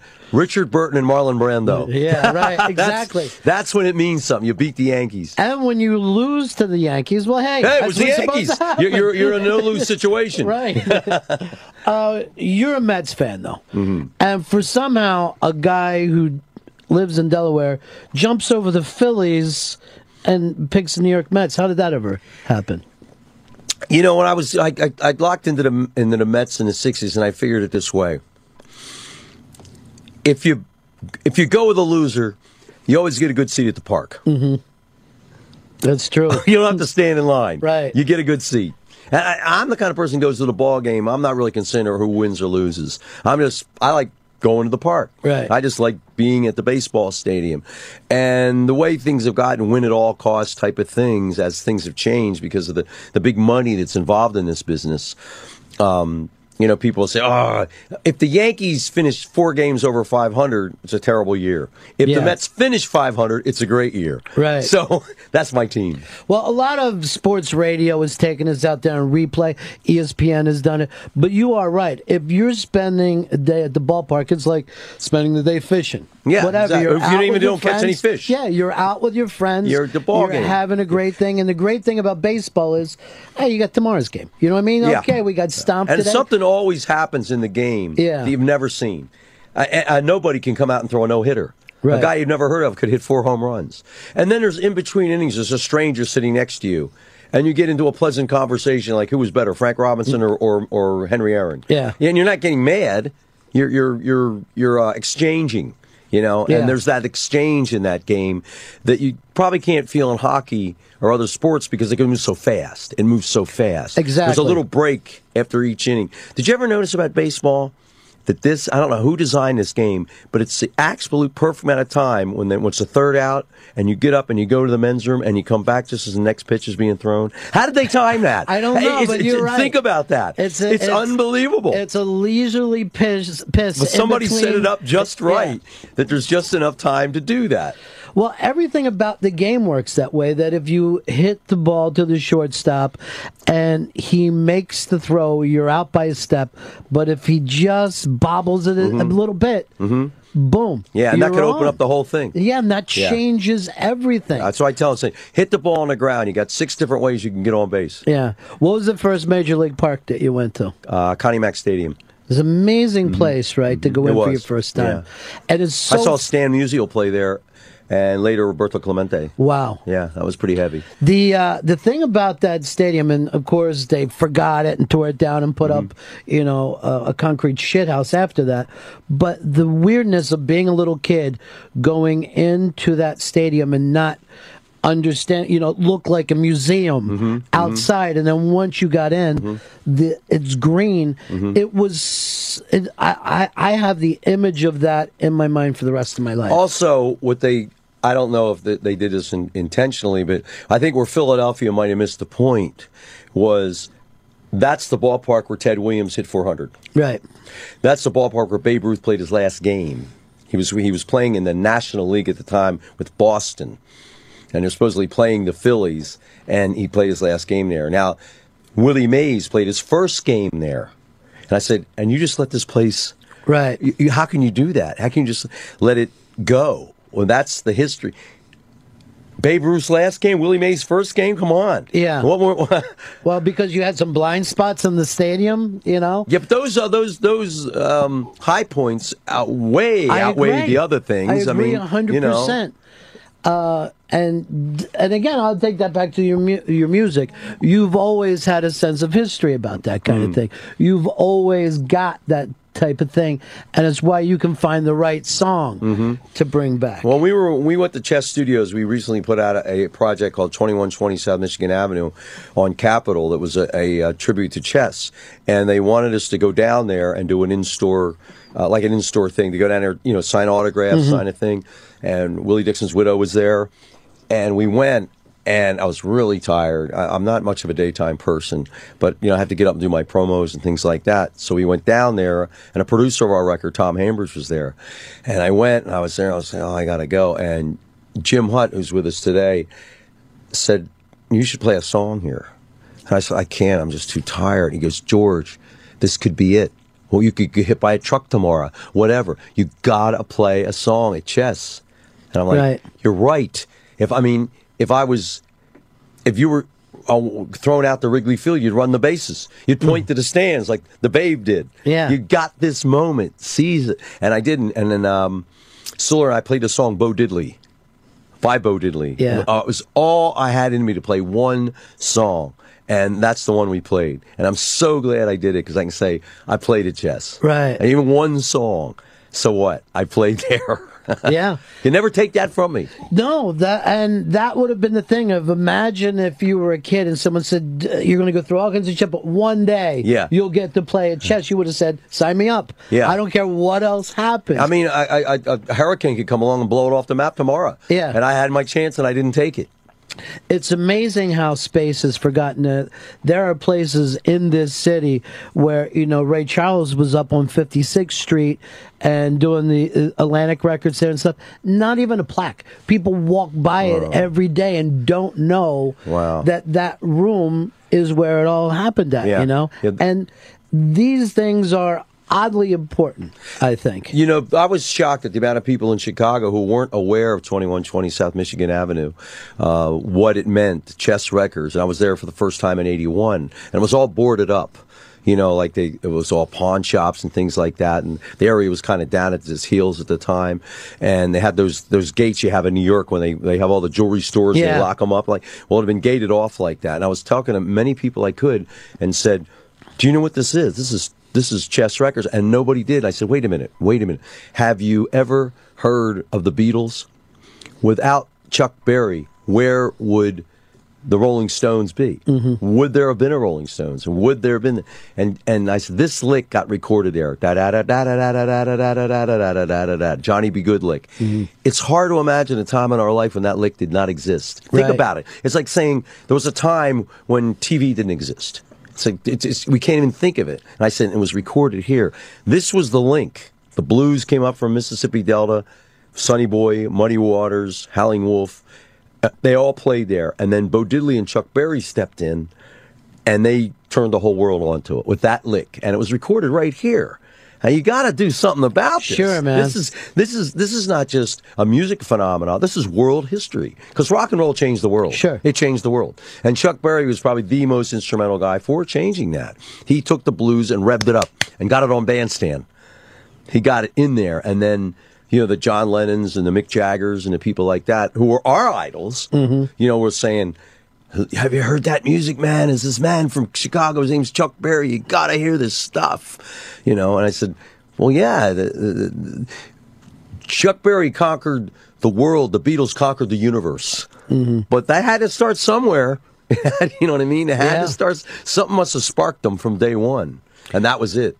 So, what do you think? Americans just don't pay attention, or we forget? We got a lot on our mind. I mean, why don't we cherish some of this stuff better? You know, it's weird. It's hard to tell people. You know, there's more to it than having long hair and playing loud and getting a lot of women or a lot of men crazy about you. Mm-hmm. There's something more to it than that. You know, and music started to come out, and it changed in the mid-'70s or all. And then people wanted to play like Led Zeppelin. I said, but you don't know who Robert Johnson is. Right. How in the world can you? They said, well, I want to be just like the Rolling Stones. I go, but you don't know anything about Bo Diddley. You don't know anything about Howlin' Wolf. How can you make that connection? So they weren't making that connection. They were just making the image of the rock bands of that time. And I said, well, that's just too bad. Because to me, it kind of ended with Jay Giles. They were like, them and ZZ Top had those, they were connected to those times and that music.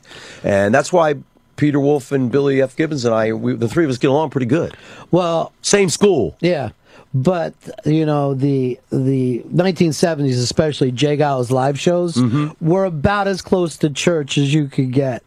I mean, people would leave there feeling transformed. Jay Giles played, I came out of the ballpark, Veterans Stadium. And there was a ball game there. I came out, and there was a show across the street at JFK. Closing the show was Peter Frampton. Playing before that was Fleetwood Mac. Before that was Ted Nugent. Before that was Leonard Skinner. The opening band was Jay Giles. Of all those 5 acts, this is when Peter Frampton was the world. Yeah, he was a big time act. We come out, and all 100,000 people are leaving JFK, and they're all going, Jay Giles, Jay Giles. They played 5 hours earlier. I finally got a chance to meet Bruce Hornsby. Wonderful man. We're at a restaurant, and we're sitting there talking, and Bruce is a great talker. He's a great conversationalist. And we're sitting there talking about music, and this, that, and the other. And out of nowhere, I just go, hey, Bruce, are you hip to the Jay Giles band?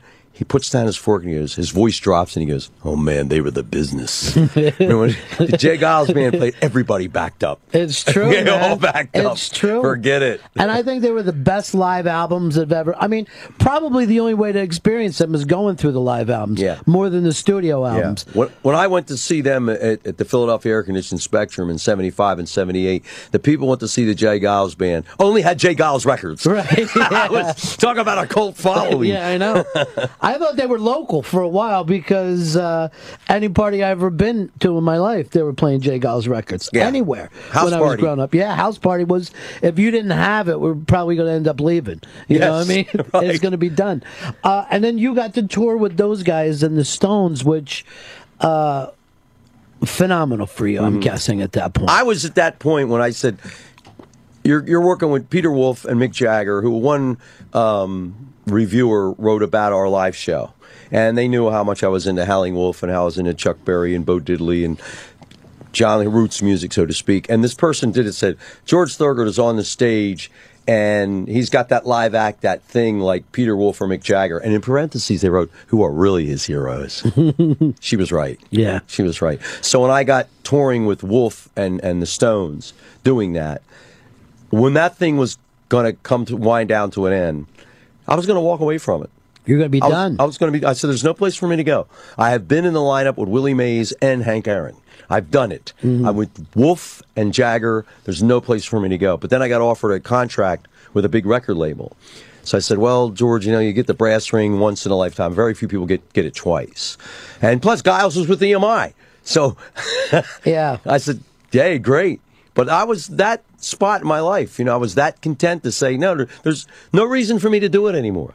Not even money, not anything. Like I said, I got more out of it I could ever dream of, Well, that was the beauty of that tour for you, I thought, too, is that no one said, hey, he doesn't belong there. I mean, you'd only been a couple years out at the time. I'd been pushing for that gig for years. Is that right? Yes, I had, and I just fell on deaf ears. Yeah. And I said, you got to be kidding me. You don't have us open for Peter Wolf? What are you thinking about? We're from the same... I said, Mick Jagger and George Thorogood and the Rolling Stones, I mean... Right on, Josephine. Hey, Mona, come on. What's the matter with you people? I didn't realize they hire you because, what your draw would be. Yeah. Or, how many people you can bring there. I was looking at it from a whole different angle. That it was a harmonious connection of all three bands. And I finally went to our booking agent. I said, "You're not going to book another date until you hound Bill Graham to the bowels of the other side of the earth to get me one gig with those guys, just one, because I'm tired of these disco bands opening for them. Yeah. I'm tired of these acts going in who don't even know who Slim Harpo is, who have never played a Jimmy Reed lick in their life. I'll do it for nothing. One gig is all I'm asking. And from that one, many more came. Right. Because Graham picked up that was my attitude.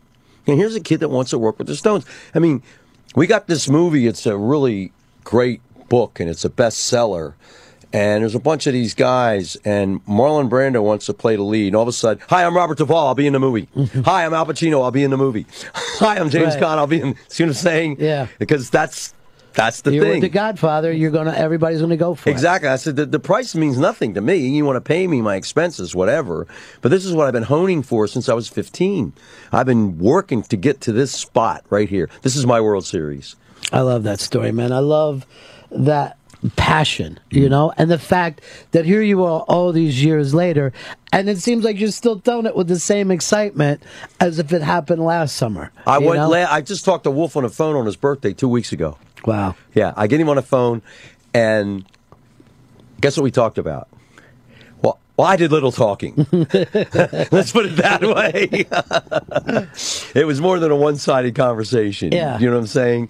And he immediately gets on the phone, and I go, I said something. I said, "All right, the Geeter with the heater, the boss with the sauce, making leaves freezing, liver queer in your back crack." And he goes, put the money. He goes, put the gas in the tank, take the money to the bank, and he's zipped right into it, man. He's Peter Wolf all the time. Yeah, and ready to be. By the way, he's still making great albums. There's still great albums, and I like that you dropped a little Jerry Blavat on everybody. Oh, with yeah. the heater, the big boss with that stuff. Jerry. Well, that's a Philadelphia mainstay. You know, that was sure. part of my background when I was a kid. The Geeter, you know, and he would bring on, you know, Dick Clark, the Geeter, Wee Willie Weber. I mean, all those people were my background.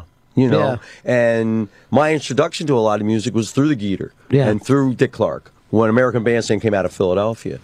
So that was a natural thing.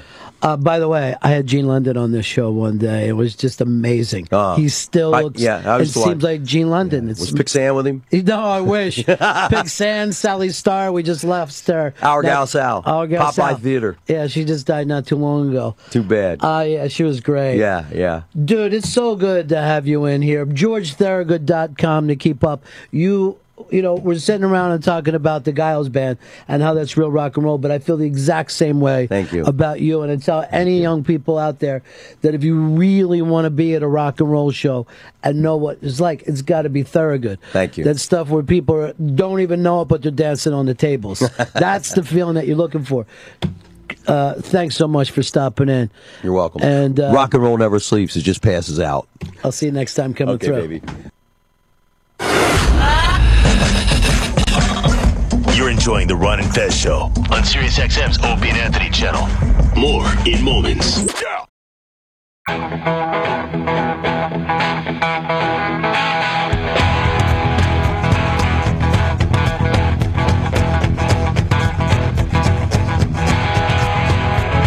walk 47 miles of barbed wire. I got a cool street for a necktie. A brand new house all on the roadside, and it's a made out of rattlesnake hide. Got a brand new chin that baby built on top, and it's a made out of human skull. Come on, take a little walk with me, baby, and tell me who do you love? Who do you love? Now around the town, he's a rattlesnake whip. Take it easy, baby, don't you give me no lip. Who do you love? Who do you love?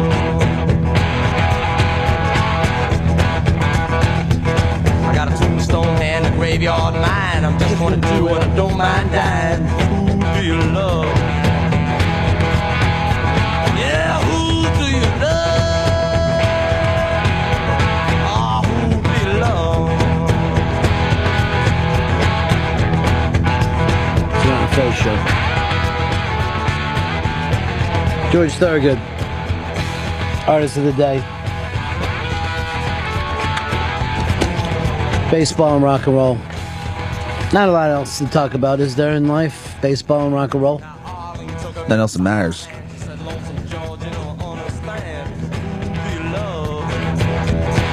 You can count on both every summer.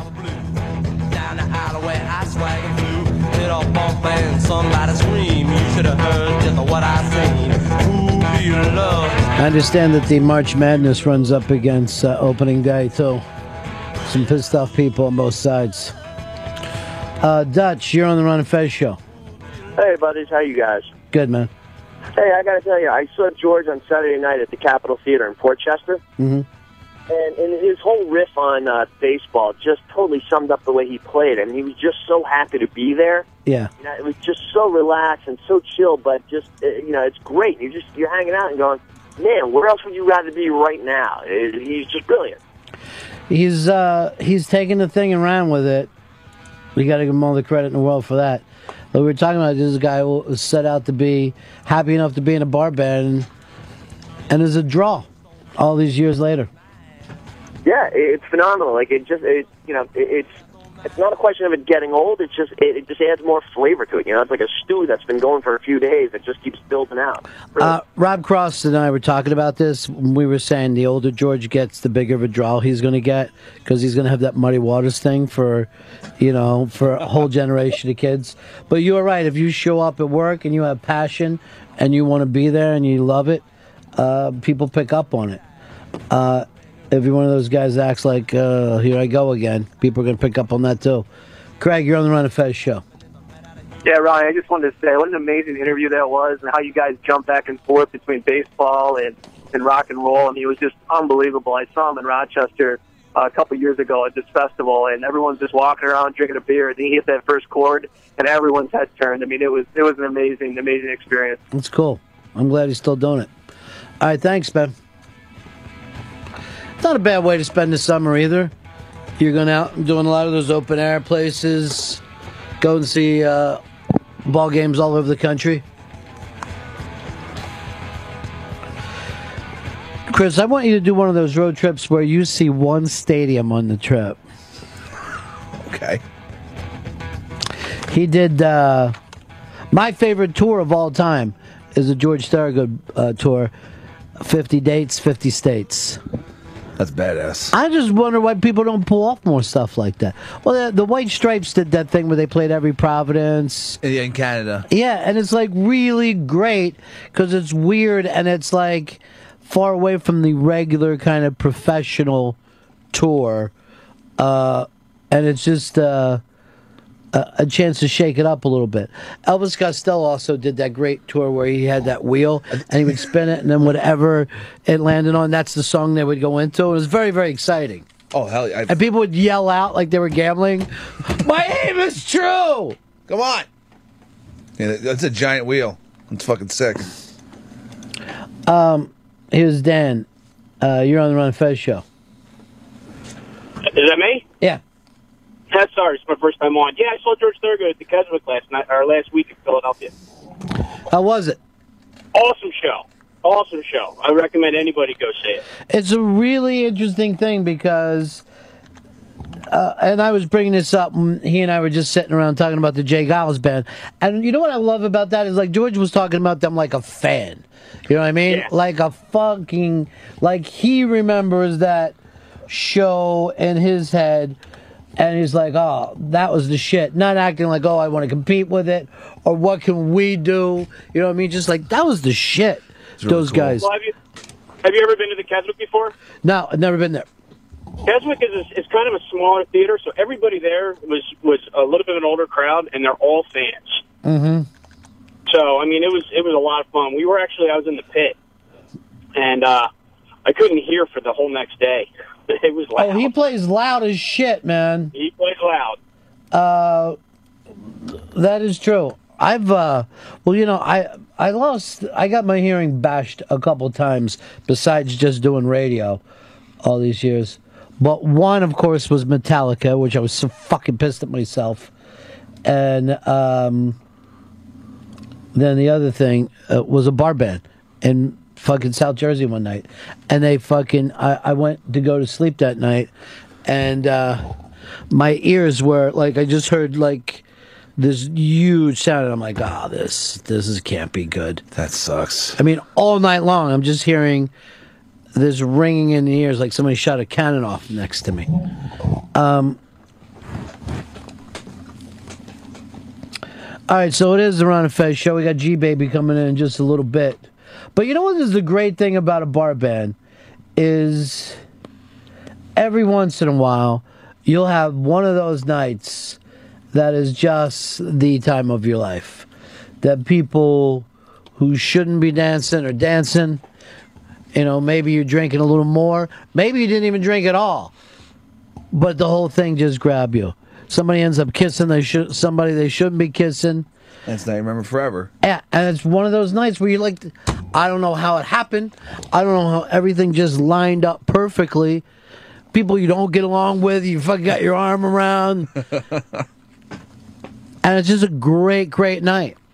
And you like, there's got to be a mathematical equation.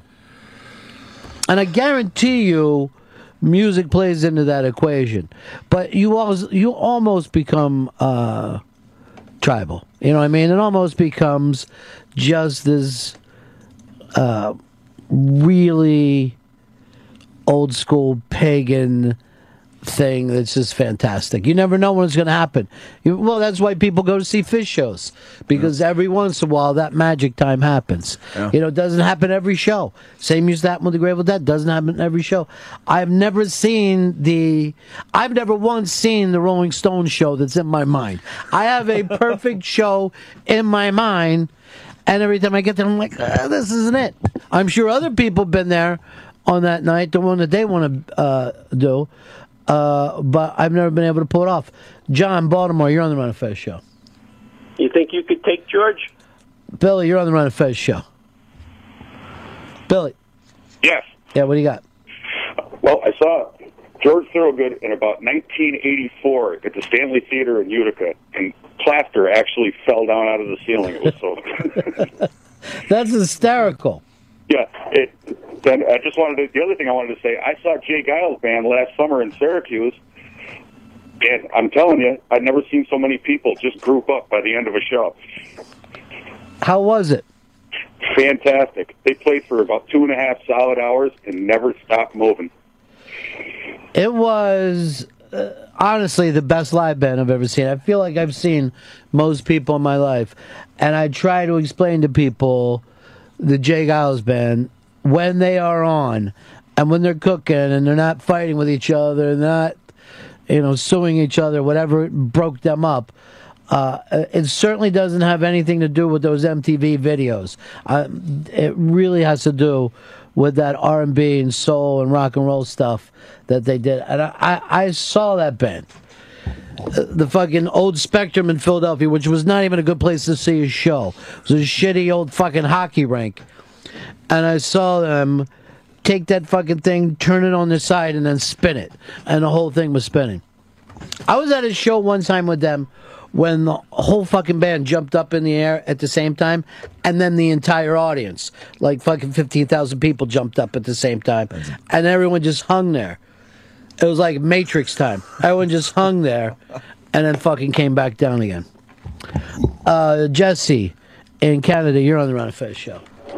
Yeah, I just wanted to say that George Thorogood, he's an awesome musician. I met him once up at the Cleveland House of Blues there. I used to work for Danny Aykroyd, and it was he was opening it there, and it was pretty cool. It was him and Paul Schaefer was there, and I think Les Paul was there, and Marilyn Manson. But yeah, he's a hell of a guy. That House of Blues thing, how's that doing now, too? Say that again? The House of Blues shows, are they still booking a lot of acts like they used to? Yeah. Oh, yeah. It's a big bar, and it's a nice venue. They're, you've probably been there. They're a nice setup. I haven't been in a House of Blues in a long, long time. Hey, Gordon, you're on the Ron and Fez show. Gordon. Yes, sir. What do you got? Man, love your show. Listen, I saw Thorogood at Indiana University back in like 80, 81, 3,000-seat auditorium. Blew the roof off the place. It was fantastic. Several years before that, I had a chance to go see Jay Giles' band down in little old Evansville, Indiana, at a stadium that they couldn't fill, and they canceled the show. Crushing. And that was your one chance, huh? Oh man, it just blew my mind because I'm a huge fan of Blow Your Face Out, Full House Live. There's nothing else to listen to for Jay Giles. Yeah, they're fucking great live, just great. Brian, you're on the Run and Fez show. Hey, Ron. Hey, Fez. Hey, Pepper. So 30 years ago, I saw George Thorogood for the first time. It was at Pennsbury High School, Bucks County, just outside of Philly. Sure. And it was absolutely amazing. He was getting major airplay then. It was like 1982. He was still getting major airplay in the Philly area, and he was basically playing the equivalent of a high school gym. And he played with just such amazing passion and skill, and then afterwards he just hung out with everyone, just answering questions and talking, and he could not have been cooler. It was amazing. Yeah, he does the regular guy thing. I mean, he just gets it. He gets it. He's just, it's one thing in life. Everybody gets their breaks. You work hard, you get the lucky break. But when you get it, when you allow yourself to get it, when you say to yourself, hey, this was pretty fucking cool, I'm going to be appreciative of it. You can see that he gets it, because we get a lot of guys in here who bitch about the music industry and how the albums don't pay off the way they used to, blah, blah, blah. And George is just out there doing one-nighters. He's just out playing, man. Just banging out a tour. Yeah. And you seem pretty fucking happy. If you certainly have the feeling that if he never got a chance to play, to do 16 albums like he ended up doing, he'd still be playing. There's some dudes that are like, I'm not going out for that kind of... He's playing, man. Well, that's what he wants to do, and people love him. Here's Ken in New Jersey. You're on the Run and Fez show.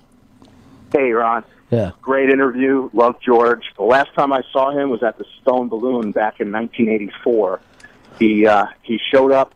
Nobody knew it. It was unannounced. He had an electric guitar, a wireless guitar. Showed up in the back of the bar and just started jamming. The lights came on. People went nuts.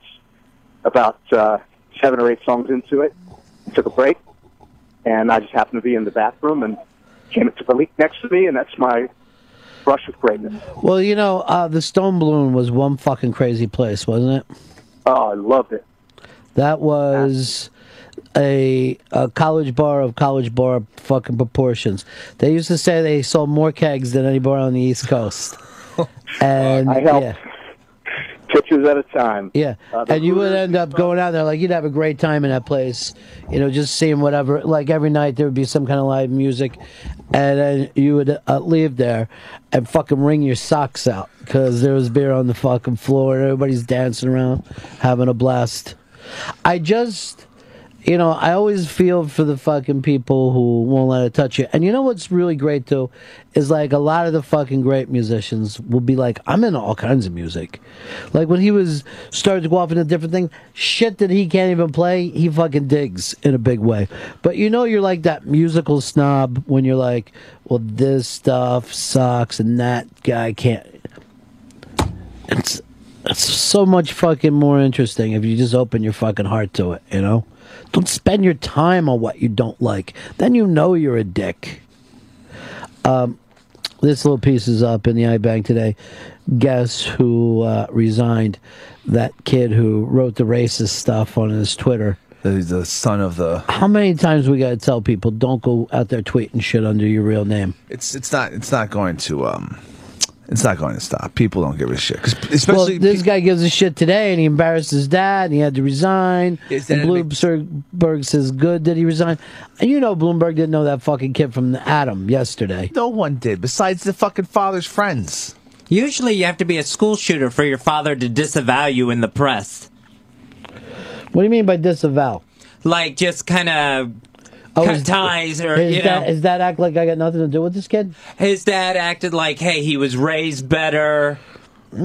We don't do that in my family. The fire department respects all people of the city. There's an old thing, never get in the way of the money.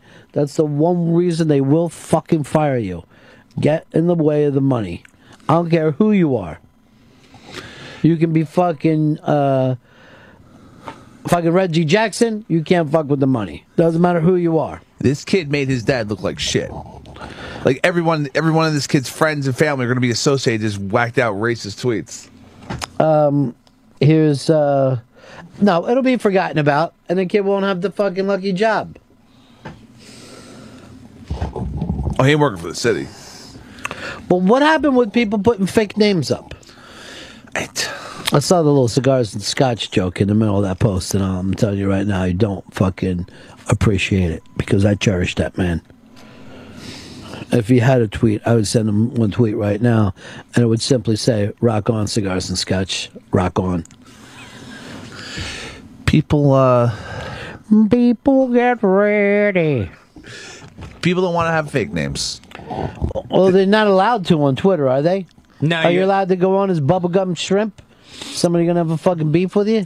Eventually, maybe if you say enough crazy shit, yeah. Because I see people on there who call, they'll end up. But I guess the thing that they worry about is that their friends can't find them. It's like when you go on to the iBang, you're like, oh, I want to sit around and throw some jokes around with strangers. By the way, some of the shit that people were writing about the religious stuff yesterday, it was very enjoyable reading. Most of the stuff I can't stand to read. It's just quick one fucking, wordplay jokes. But when people were actually, the religious people on one side, the atheists on the other, kind of debating it out, and they were very interesting. That's good to see, because that could be a fucking crazy-ass argument. G-Baby's coming in here to talk about summer movies in just a moment.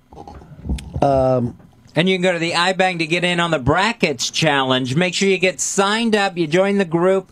Click to join right there. And make sure your brackets are filled out by tip-off Thursday afternoon at 12:15. Shaquille O'Neal ball on the line. And I think we have our youngest entry in the Brackets Challenge. 6-year-old Drew. His dad Mike emailed and said that his 6-year-old son Drew is super hyped to enter the bracket contest. And it took hours to fill out his brackets. And I see Sammy, and I see Joey, and I see Glenda, and Tammy, and there's Bob. What did she used to call that on Romper Room? The Magic Mirror or some shit. She never fucking saw me on there, though. That's what it was, Magic Mirror. Well, that's a new angle to the live reads, reading out kids' names. I love it. Here is Chris in Delaware. You're on the Ron and Fez show. Ronnie, what's going on? Hey. Hey, I don't know if you know this, but the Stone Balloon is now a wannabe upscale wine house. It's called the Stone Balloon Wine House. Yeah, I have no part of that. It's embarrassing. I actually I live down here in Newark, and even I'm a younger guy, and me and my friends, when we start getting rowdy, we always throw on Thorogood. It's just like an institution down here. It's the one good thing Delaware has. We can't have parties without listening to just blasting Thorogood to the point of annoying our neighbors. You've got to show your hometown pride there. I mean, who else throws around the Delaware name? You got him and that girl from Parks and Rec. Oh, and then Miss Teen. The girl who just had the porn. Yeah, I liked her. I liked Miss Teen Delaware. She was great. I think her and Anthony had a run-in, though. She blocked him. Yeah, they had some Twitter interaction. Didn't last long. Did not last long. And then she blocked him. Unfortunate. She doesn't know what she's doing. She's so young. All right, now other people writing in. There's somebody younger that they have on their thing. So we might have to read off another list, Fez. Here's Alex in Dallas. You're on the Ron and Fez show. Hey, what's going on, buddies? Too bad Baby Love's not still around, because she could have been the youngest to fill out a bracket if Baby Love was still around with Fezzy. Baby Love is acting now. What? Oh, nice. She's a professional actress. Guys, I'm semi-professional. I'm in the agent business, and we have clients from baseball, football, and also golf. And you would be amazed at how often we have to counsel them at the very beginning now. We didn't have to do this just 2 years ago. We got to talk to guys about how to use social media, what's acceptable, what's not. And these guys just don't, especially in football, they don't understand the scope of how quickly what they're saying can go viral and get them in trouble. And really, I kind of think in professional football and some of the other sports, there's going going to be an interesting battle between free speech and teams maybe limiting what their players can say during the season. Well, they all already limit it once they get in trouble. You know, and once they get in trouble, you'll see somebody delete their Twitter.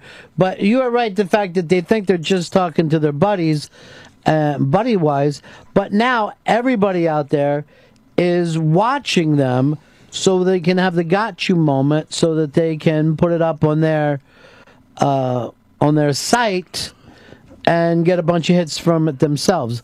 It's not personal for them either. You know, they're like, this is fucking great. Well, everything gets screen capped, no matter how fast they delete it. Yeah. Someone's screen capping their shit. Like, I'm sure there's fucking... Because you know, my screen cap will get famous. Yeah, because this is gone forever now. Yeah, we had a golfer who got in trouble for that very thing, and he had deleted it, and it showed up 2 weeks later, and he couldn't think, you know, he had no idea how it happened, and we had to, you know, you really have to educate these guys on not only the fact that everything they say will live forever now with the way that social media is run, but also that what they say that may be a joke will not be construed as a joke by a lot of people because there's people that want them to fail. That's just what people want their athletes to do is fail, tear them down so they can potentially be built back up. Absolutely more right. And it's good business for the media if they get to spend their time saying these overpaid, blah, blah. You know, everyone likes to hear that same fucking story over and over and over and say, you know, oh, these overpaid athletes. In the meantime, you know what a school teacher pays. So that's an easy bit for any reporter or blogger to do, you know? We'll get everybody on the side. Everybody will just come in and act like, yeah. This sucks. Yeah, it makes too much money. And just the hate that sports reporters have for athletes is phenomenal. Oh, it's sick. It's sick. Guys, thanks for keeping me sane on the road, man. I really appreciate it. All right, brother. Where's G-Baby? It's right here. Oh, he is here? Come right here. Because what time is he supposed to get here? 12:45. Oh, he's running a little late. G-Baby. G-Baby's here. Where's his summer movies theme? Summer movies. Well, we don't do any of that. We don't do the production stuff. There he is, G-Baby. Jibby. All right, better late than never, brother. What's going on, guys? How are you? It's been a long time since I saw you. I know. You come in with a pen and pencil. This time, yeah, you know, sometimes I just like to make a note or two just to make sure I don't forget things and have other things to say. You never know. You're aging up on me out there, I noticed. You were a baby when I met you. You're going to be G-Daddy in no time at all. Yeah, well, I mean, that's the big personal news. My girlfriend lives out there now with me. Is that right? Yeah. Playing house. Playing house, yeah. She moved out about 3-4 weeks ago. I better have a talk with her about the milk and the cow. I said no loving, no squeezing till I get a wedding ring. So this is it for you. This is trial marriage. Yeah, I guess so, right? I mean, it's a big step. I'm happy to take it. We were together for like 7 years before that. So you're doing like the right thing. It's not like you're all excited about it. You're like, hey, she put a lot of time into this. You know what? She deserves it. No. It was that time to make that move, and it's been great so far. She doesn't have a job yet, so if anybody has any advertising jobs. What kind of, she does advertising stuff? Advertising stuff, yeah. I got a lot of great advertising ideas. If she ever gets stuck with anything, I've got just a ton of ideas. Oh, perfect. Sounds like a plan. Maybe, hopefully, Dollar Shave Club or something like that. This is, please. Please. They're good. They So I are. hear. Yeah. They're so good that we barely even need to talk about this. They've taken over the world. Now, this is your time of year. It's summer movie time of year. We're getting there. I'm very excited, yeah. And what will be the first summer movie this year? The first one is Iron Man 3. All right. Now, oddly enough, this is the only one that I really want to see. Shane Black. I'm a Shane Black guy. And I also heard that he's going to do a lot of outside of the suit stuff. Well, I don't know. Like I saw about 20 minutes of the movie. They did like a little early screening thing of it. Was it terrible? It was fun. It was exactly what you think it's going to be, and there was definitely Shane Blackness to it. Like, I mean, he calls like a little kid a pussy. You know, it was like It's true though. Yeah, it was true. All right, so you gave a what? It's a major spoiler. It's gonna come. We never made a spoiler alert thing. It should be on there. Oh, I don't know. Don't worry about it. But just the Shane Blackness of it, and but there's like a lot of suits in it. You can see on the poster has like 40 Yeah, suits. I saw that. Yeah, like So- what's he do? Operate them with his mind? I don't want to say. I don't He wanna does. He spoil- operates some of his something. I mean, there's comic book storylines that sort of influence this. One of them is this thing called Eggstramus, and that sort of is. Now, what is a comic book story? Like a comic book is like a movie that they just write down? Yeah. Okay, think so, I yeah. gotta read one of those. Yeah, no, they're pretty interesting. Yeah. It's a newfangled thing. All right, so that starts the year. When does that start? It's like May 3rd, I think. Wow, it's late this year. Yeah, I mean, you get your big movies in like March that they sort of push, sort of make them like almost summer movies. Like the Tom Cruise movie, like Oblivion, comes out in March. And what's that about? I don't know. It looks like WALL-E, but with humans, where he's like the last human on Earth. Oh yeah, and, then he like, finds cleaning other stuff. humans in the basement. His name's Jack. Yeah, and so I mean, we'll see. And then there's a new Evil Dead remake coming out like in April. So like they push the things early at this point. You love the zombies, right? Just I know Z Wars, is that the name of it? World War Z. I like that book, but that movie is. I think I read they were doing reshoots like last week. It comes out in June. It looks like it should be called World War CGI. It just looks like the trailer is all CGI. It's one of those classic examples. They took the book is really cool. The book is like a diary of all these different vignettes of stories of what happened after the war, during the war. But they take Brad Pitt, throw him in the middle, and he runs around trying to save the world. It's like, we've seen this movie. We got the question up right now. What summer movie do you really want to see? Hicks, you got one that you're dying to see? Because I do want to see the shit. All right, hold on. He's coughing up a baby bird. I don't even know where that came from. I wasn't even talking. Nothing. It's just cough that cancer out of you, son. It's out. Good. It's out. I want to see The Hangover 3 because I really want to see how they're going to end it. I never thought, seeing the first one, I never thought they were going to drag this thing into and second one is so bad. No. Second one's so much better. Yeah, dude. Yeah, they had a monkey. Yeah. Yeah, there's a speedboat. No, I don't like that movie. I hope 3. I like that they go. You hate Zach Galifianakis. No, I like Zach. Why are you such a hater for G, baby? I like that they went against the formula this time. It's not them just like waking up. I don't know. See, I like the formula. You don't know and that. I want to see Zach. I want to see Silver Linings Playbook. I want to see The Office. I want them all back together. Andy's going to fucking really do well. And then the little Chinese guy. He's in, yeah, and then Here's hoping. and then G. My dick's small, and everybody laughs. And then the I'm Geely gonna talk guy. like a black guy. Hey. What you look at, homie? I'll bust a cap in your ass. And everybody's like, fuck, he's funny. Get me 40 old E and a fat Bryant. What up, yo? Come on. It's great. I do like that, too. That sounded like the Davey Max Sports Program. What the fuck is that supposed to be, motherfucker? Shit, it's true. What the fuck? It's true, you're getting a reputation. Hot fire, that's right. Enjoy it. All right, wait. Here's Grant. Grant and Phil, you're on the Ron and Fez show. Hey, guys, I was wondering if you got a chance to check out Nick Offerman's new movie, Somebody Up There Must Like Me. I haven't seen it yet. I saw the when they were just selling stuff for it. And they were very, very funny about it. I guess it's another weed picture, right? I think so. I haven't seen it. Offerman though is blowing up. Like he had like 3 movies at Sundance this year. Yeah. He's doing real well. It's real fun. But I haven't seen that one. I haven't really heard much about it. So it'll probably be available on VOD soon. I want to just see a movie where he makes a canoe. I like a documentary. It's coming. Or a rockumentary. If you want to get in on this, 866 Ron Zero Fez. 866 Ron Zero Fez. All right, people already writing up Kick-Ass 2. I'm excited for Kick-Ass. People that Kick-Ass 1 was just not enough. You need even more. Yeah, I mean, that movie didn't do too well. It only did like $60 million, and everybody thought it was kind of a bomb. But that seems like a lot of money to me. Yeah, but not when a movie can make like they're making a Hansel and Gretel Witch Hunter sequel because that movie did like $15 million here, but it did like $250 million international. What? And yeah, like so. I mean, so $60 million like seems okay, but it's not. And you got to get that international money. Yeah, and I don't think Kick-Ass did that well there either. But it built up a following and. Now they have Jim Carrey in this one, and is Hit Girl too old for the part now?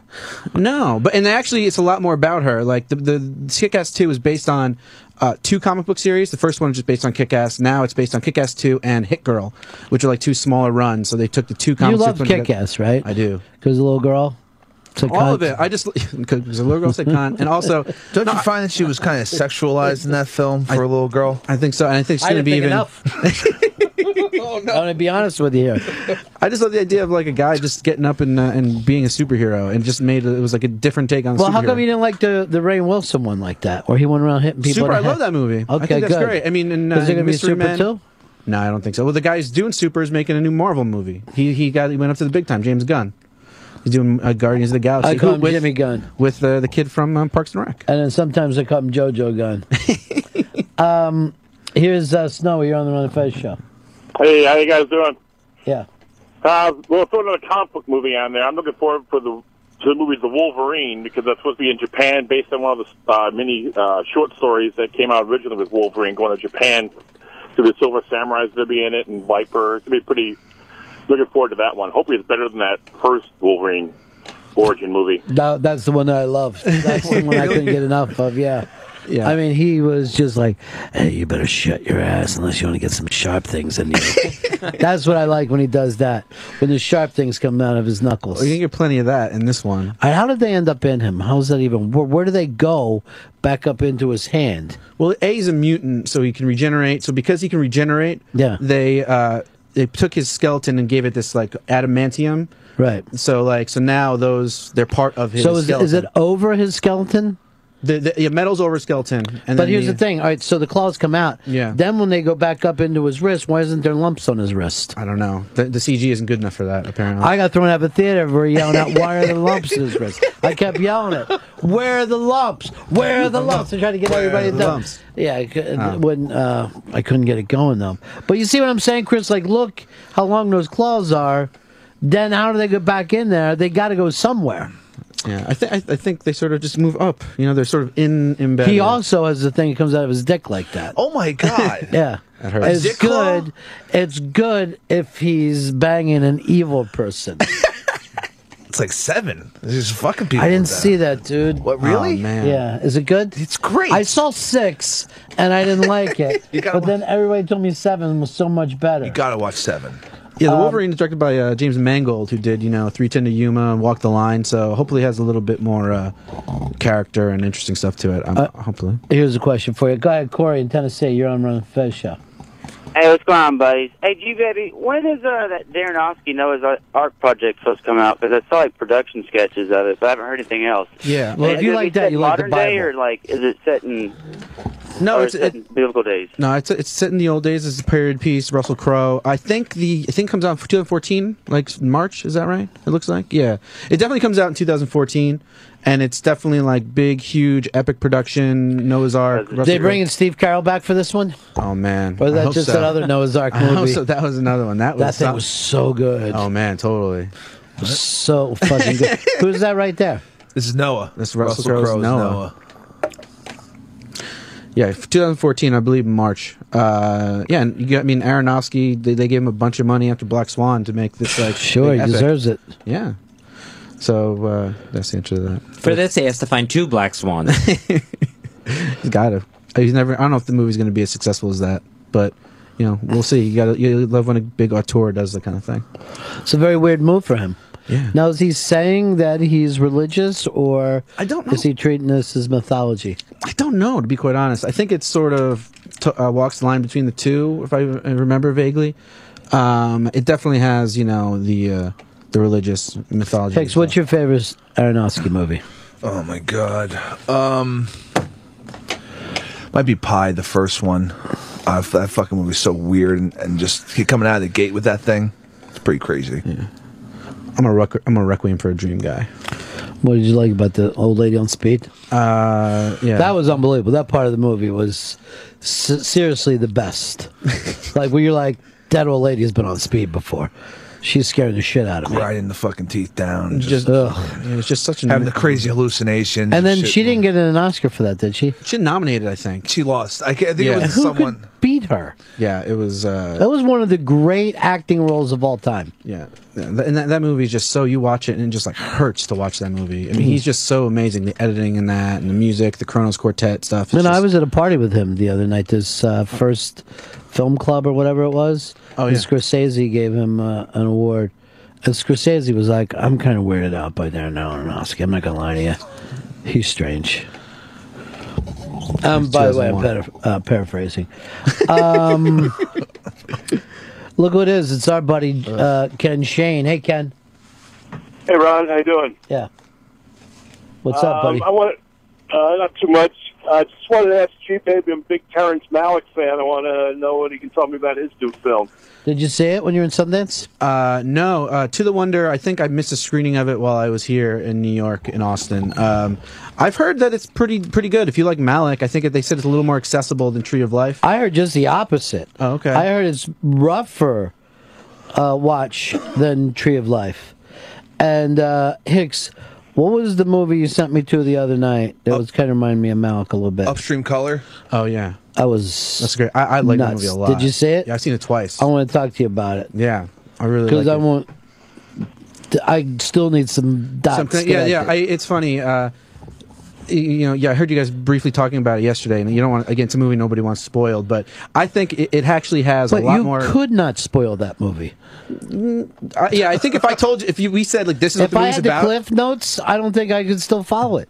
Yeah, it's pretty crazy. And yet, when I left there, I had a very strange, I don't know, maybe subconsciously it attacked me. Yeah, I think it's pretty narratively straightforward. I mean, he just tells it in a really non-linear, crazy way without language. Yeah, well, I think the last 20 minutes doesn't have any speaking. It's like the opposite. Oh, I was talking during all that. Hey, here, piggy. But yeah, it's that's an interesting movie, and he's an incredibly talented guy, but really eccentric. I went to a Q&A with him where he actually connected some of those dots, and he doesn't like to talk about his craft. He doesn't like to talk about his process, but he'll talk about writing and stuff. And he's a great interview. But wait a minute, really craft isn't part of process. No, I think he doesn't. Writing like isn't craft. He doesn't like to talk about the technical stuff. He doesn't like to talk about the camera, the budget. What kind of lenses he used. A lot of people ask that kind of stuff. He doesn't like to talk about If I talk to him, my first question is going to be, what's your budget and what was the camera you used? Yeah, he won't answer. I'll answer for him. I'll go, well, Ron, the budget was very nice. So you love Terrence Malick, Ken? Oh yeah, I'm a big fan. I mean, obviously there aren't too many films to be a fan of, but I think that's one of the things I like about him. He hasn't made that many, although in recent years he seems to be stepping it up. Yeah, he's coming on like gangbusters. Yeah. After Tree of Life and To the Wonder, he has another movie with Christian Bale, and I think he might even be in production on another movie after that. That he's just going crazy. I think he was at Austin City Limits recently, or a couple months ago. He was shooting with Rooney Mara on stage for some music thing they're doing in one of the movies. So yeah, it's just Knight of Cups. That sounds right. All those guys love Rooney Mara. Yeah, they do. I like those films that not everybody did. I really like The Tree of Life. I really like The New World. So I could see why some people wouldn't, but I really enjoy all those films. I love Tree of Life, and I saw it here in New York, and then when I was leaving, it was packed. I was leaving, this lady was going, what the fuck was that? And I was really cracking up, because I was all like, man, I need to call my family, Yeah. I'm walking out, and I'm like, I need to touch base with everyone. We're not going to live forever. And I said, what the fuck was that? Did you ever see the YouTube video or TMZ where they're talking to Benicio del Toro? I love that thing. It's the best thing I've ever seen. And del Toro was such a prick. Yeah, and then in the back's Terrence Malick, who's hasn't done an interview in 25, 30 years, if ever, and they don't realize that it's him. Just and then he's trying to hide his face. But he's not supposed to be some weird dude. He just doesn't want to be part of that world. Yeah, totally. Yeah, he's not weird. He's totally just he walks away. And look at. I think it's worth noting that that Criterion just put out a Blu-ray reissue of Badlands, which I really want to get my hands on. That should be great. That's a stunning movie. Yeah. Yep. What was the other one with Sam Shepard and Richard Gere? Days of Heaven? Days of Heaven, yeah. Days of Heaven. That was a stunning movie. Yeah, he's pretty sick, pretty great. All right, dude. Nice to talk to you. Thanks, man. Peace. See ya. 866 Ron Zero Fez. 866 Ron Zero Fez.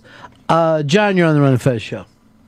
Hey, boys, I just wanted to see if Duncan Jones is up to anything. I love that movie Moon with Sammy Rockwell. Well, did you see the next one that he did? The one in Chicago?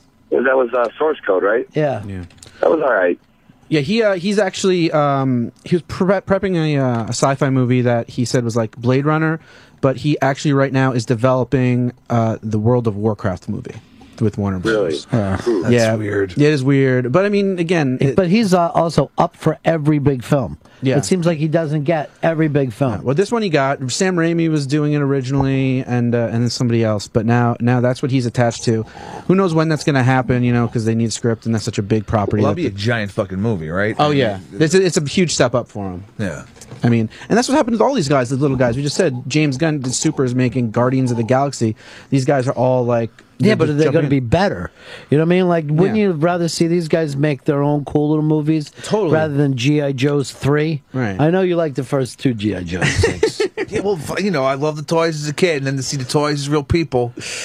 Yeah, I think it's just I think it's they're hoping for something special, and then they're cheaper. You know, those guys are like James Gunn's gonna be a lot cheaper than Steven Spielberg or Steven Soderbergh or something like that, and I almost feel like filmmakers have to they start small. Then they have to like prove that they can do it. Then they can go small again. You know, like Soderbergh's doing an HBO movie after he made a couple blockbusters. You know, It's still too big for him. Well, it's the Liberace movie. It's gonna be crazy. I'm not really looking forward to it, and I thought Magic Mike was fucking ridiculous. I thought it was really good. I really enjoyed that movie. I didn't see it. A lot of guys didn't see it. That crazy? It's really a lot good. of straight guys didn't see A lot it. of straight guys didn't see it. That's true. But You're bi? No, I'm straight. But I think the movie is just. I think talked to a couple guys that said you blew them. Oh man, it must be another G baby then. I don't think there is another G baby. Well, you'd be surprised. Is there a lot out there? A lot of them. A lot of baby G babies running around. Yeah. I thought Magic Mike had just worked on it like a totally different level of, and I haven't seen it in a while. I can't really talk really too much. Yeah, I but don't blame you. liked it. Yeah, it was totally a different level. You're where now? What are you doing? What am I If doing? people want to read your stuff. Oh yeah, if they work wanna on, I write for a website called slashfilm.com every single day, except for when I'm away. Like now, I do reviews, news, interviews, all that kind of stuff. I was just at South by. It's all about slasher films. No, that's the whole site. No, yeah, it's slash film, as in like if it was like movies.com/film or just slash film. Like Friday the 13th. Friday the 13th. Well, we'll talk about that stuff. Jason. Yeah, Hostel. Hostel. I Why don't didn't you call it tortureporn.com? I It's never taken saw already. Hostel. Do you like that? I don't like seeing people get tortured. Yeah, I like the movie. It's a slow burn. It takes like a long time to get to the craziness, and then it gets really crazy. It's better than 2, which is just kind of nuts. There you go. Okay. There's a third one, right? Is there a third one? Straight to I DVD. just watch them Okay, there you over and over and over, all of them. I just love them all so much. No, we do that, but that's not strictly that. It's mostly Summer movies. Some are good. Most are awful. yes. Hicks, what else is up on the list? Man of Steel, the Superman movie. That's Where is this it? year? Crab Finally this year. It's been they're shooting it for like 2-3 years, and I'm hearing that it's really good. Mm-hmm. The They're buzz never going to do it right, are they? I don't know. The test screenings have said, like, people came out of test screenings saying it's like it's fantastic and it's going to kickstart this DC universe finally that you've been waiting for, Fez. I think everybody said that it's the Superman, badass fighting Superman that you didn't get in Superman Returns, but also with a little bit of the mystical quality you got in the Donner films. They said he just knocked it out of the park, Zack Snyder and David Goyer. And When's this one due? June, I think. I don't have the date on me, but it's June 14th. June 14th. Yeah, it's gonna be huge. I think that's probably gonna be the biggest movie this summer, just because A, Superman, B, it's the big superhero movie, and if it's good, people are just gonna keep turning out. All right, to see so it. that's your pick as number one. Box office probably. Yeah. I mean, the movie I'm excited to see is Pacific Rim. I mean, we know I like giant robots, and this is the ultimate giant robot movie. Now, what happens here? It is set in a future where these sort of huge Godzilla-like creatures come up from the sea, and so humans have built these huge, giant robots to fight them. So it's a giant alien versus giant robot movie. Directed by Guillermo del Toro. Pan's Labyrinth, Devil's Backbone. This is definitely right in Ron's wheelhouse. Well, I just think, it just teaches us so much. I know, I it's just very- wish there was a giant monkey fighting the giant robot, and then the giant monster had to look out for it. Hold on. All right. So these giant monsters come out of the sea. Yes. how did this humanity have the time to build giant fucking robots? Well, I think from what I mean, I don't 3D printing, my friend. I haven't seen the movie yet, but pretty I think they come out, they destroy a bunch of stuff, and then in the next coming years they build these things. So I think it's sort of the movie probably starts with some destruction. Then why did the monsters just destroy everything in the first place when humanity couldn't fight back? Hopefully it gets covered and it's not a big plot hole. I'm fucking tearing this thing apart. I'm finding every plot hole. Yeah, I don't know. It looks so huge and cool. It's just my MJ, you're on the Ron and Fez show. Hey, good afternoon. How you guys doing? Good. You brought up the Man of Steel movie, which is got my attention because if you're a diehard DC Comics fan, there's been a lot of talk over the past couple of years, and we're anticipating a Flash movie. And I think it's a movie that's long overdue, and it would be awesome. Do you guys know anything about this production? Or Well, we do know they have the song ready that apparently they're remixing right now. Now, they brought back so many superheroes, but they have never brought back Flash because they don't think people want to see someone run fast. I don't know. It had the TV show in like the 90s or whatever, but the movie has been something that Warner Brothers has been thinking about for a long time. Right now, there is a script out there. I forget who did it. It might be David Goyer, who actually wrote Man of Steel. I could be wrong about that, but there's definitely a script. And what everybody's been saying is, if Man of Steel is a hit, this is the start of their own DC universe like Marvel has. So then you're gonna get another. You probably get Flash, you probably get Wonder Woman, you're definitely gonna get Justice League, you can get a new Batman eventually, all that stuff. Awesome. So I mean, if Man of Steel is good and people go see it, you're probably gonna get a Flash movie in the next 5 years. Awesome. Thank you. Maybe this theme, you might like it. Fucking so good. Shit.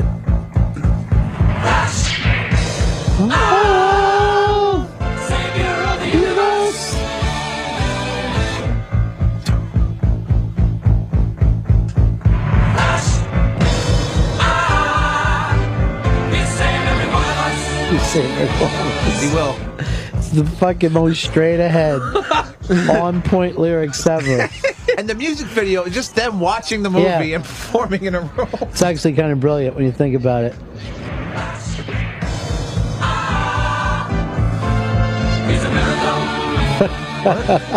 He's a miracle.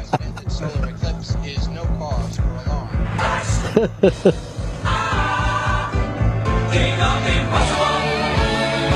I hope they work this into the Freddie Mercury biopic. I have no problem with that.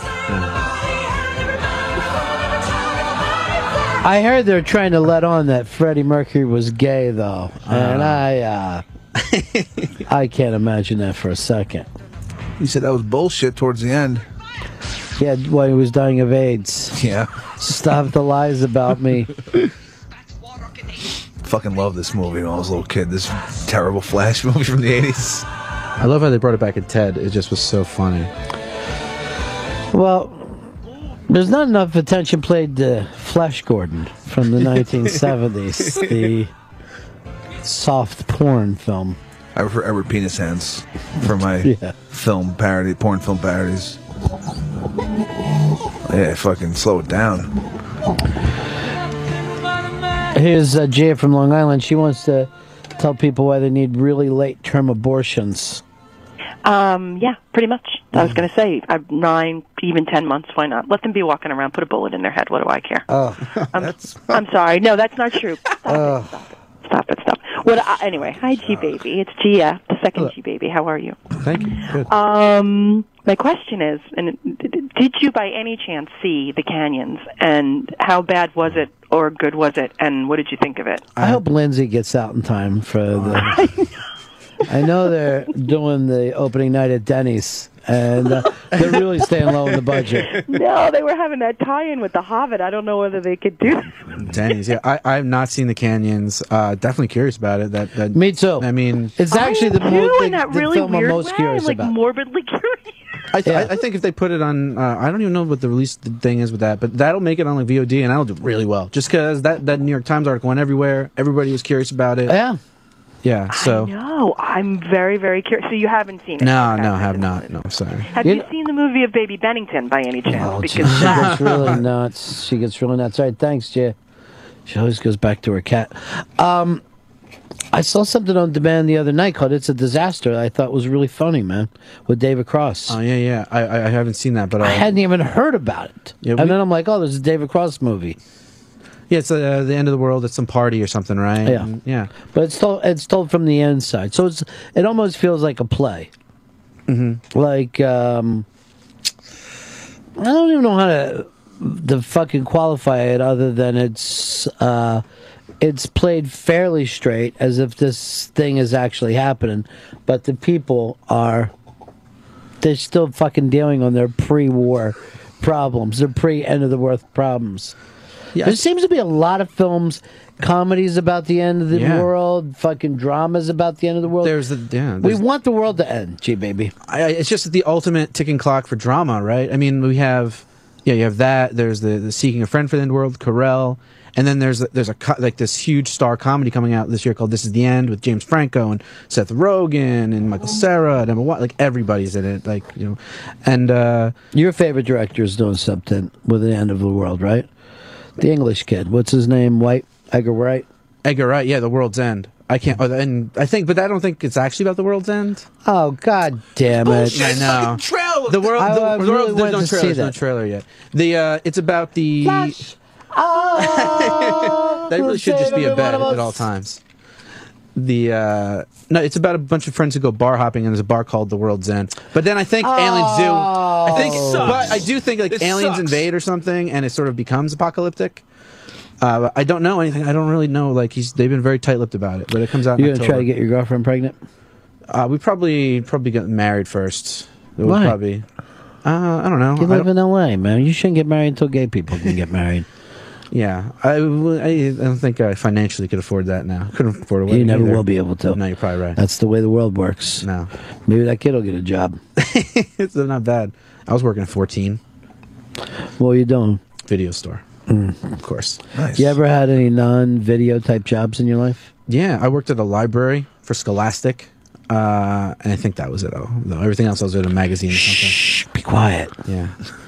I would like just file books and listen to you guys and Opie and Anthony in the basement. Oh, sad fucker. Isn't that nice? I know. Sad fuck. Should be listening to fucking Queen Flash soundtrack. That's not a bad idea. Yeah, they did like Freddie Mercury with Sacha Baron Cohen playing him, and I think the rumors Tom Hooper did Les Mis and King's Speech is going to direct it.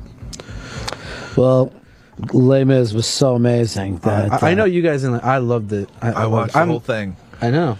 Did you watch the whole thing? I watched up until the girl died. What was that? Was that 25 minutes into the 2.5 hour movie? It felt like so much more. It's two movies. It works way better on stage, but I like it. But have to. Yeah.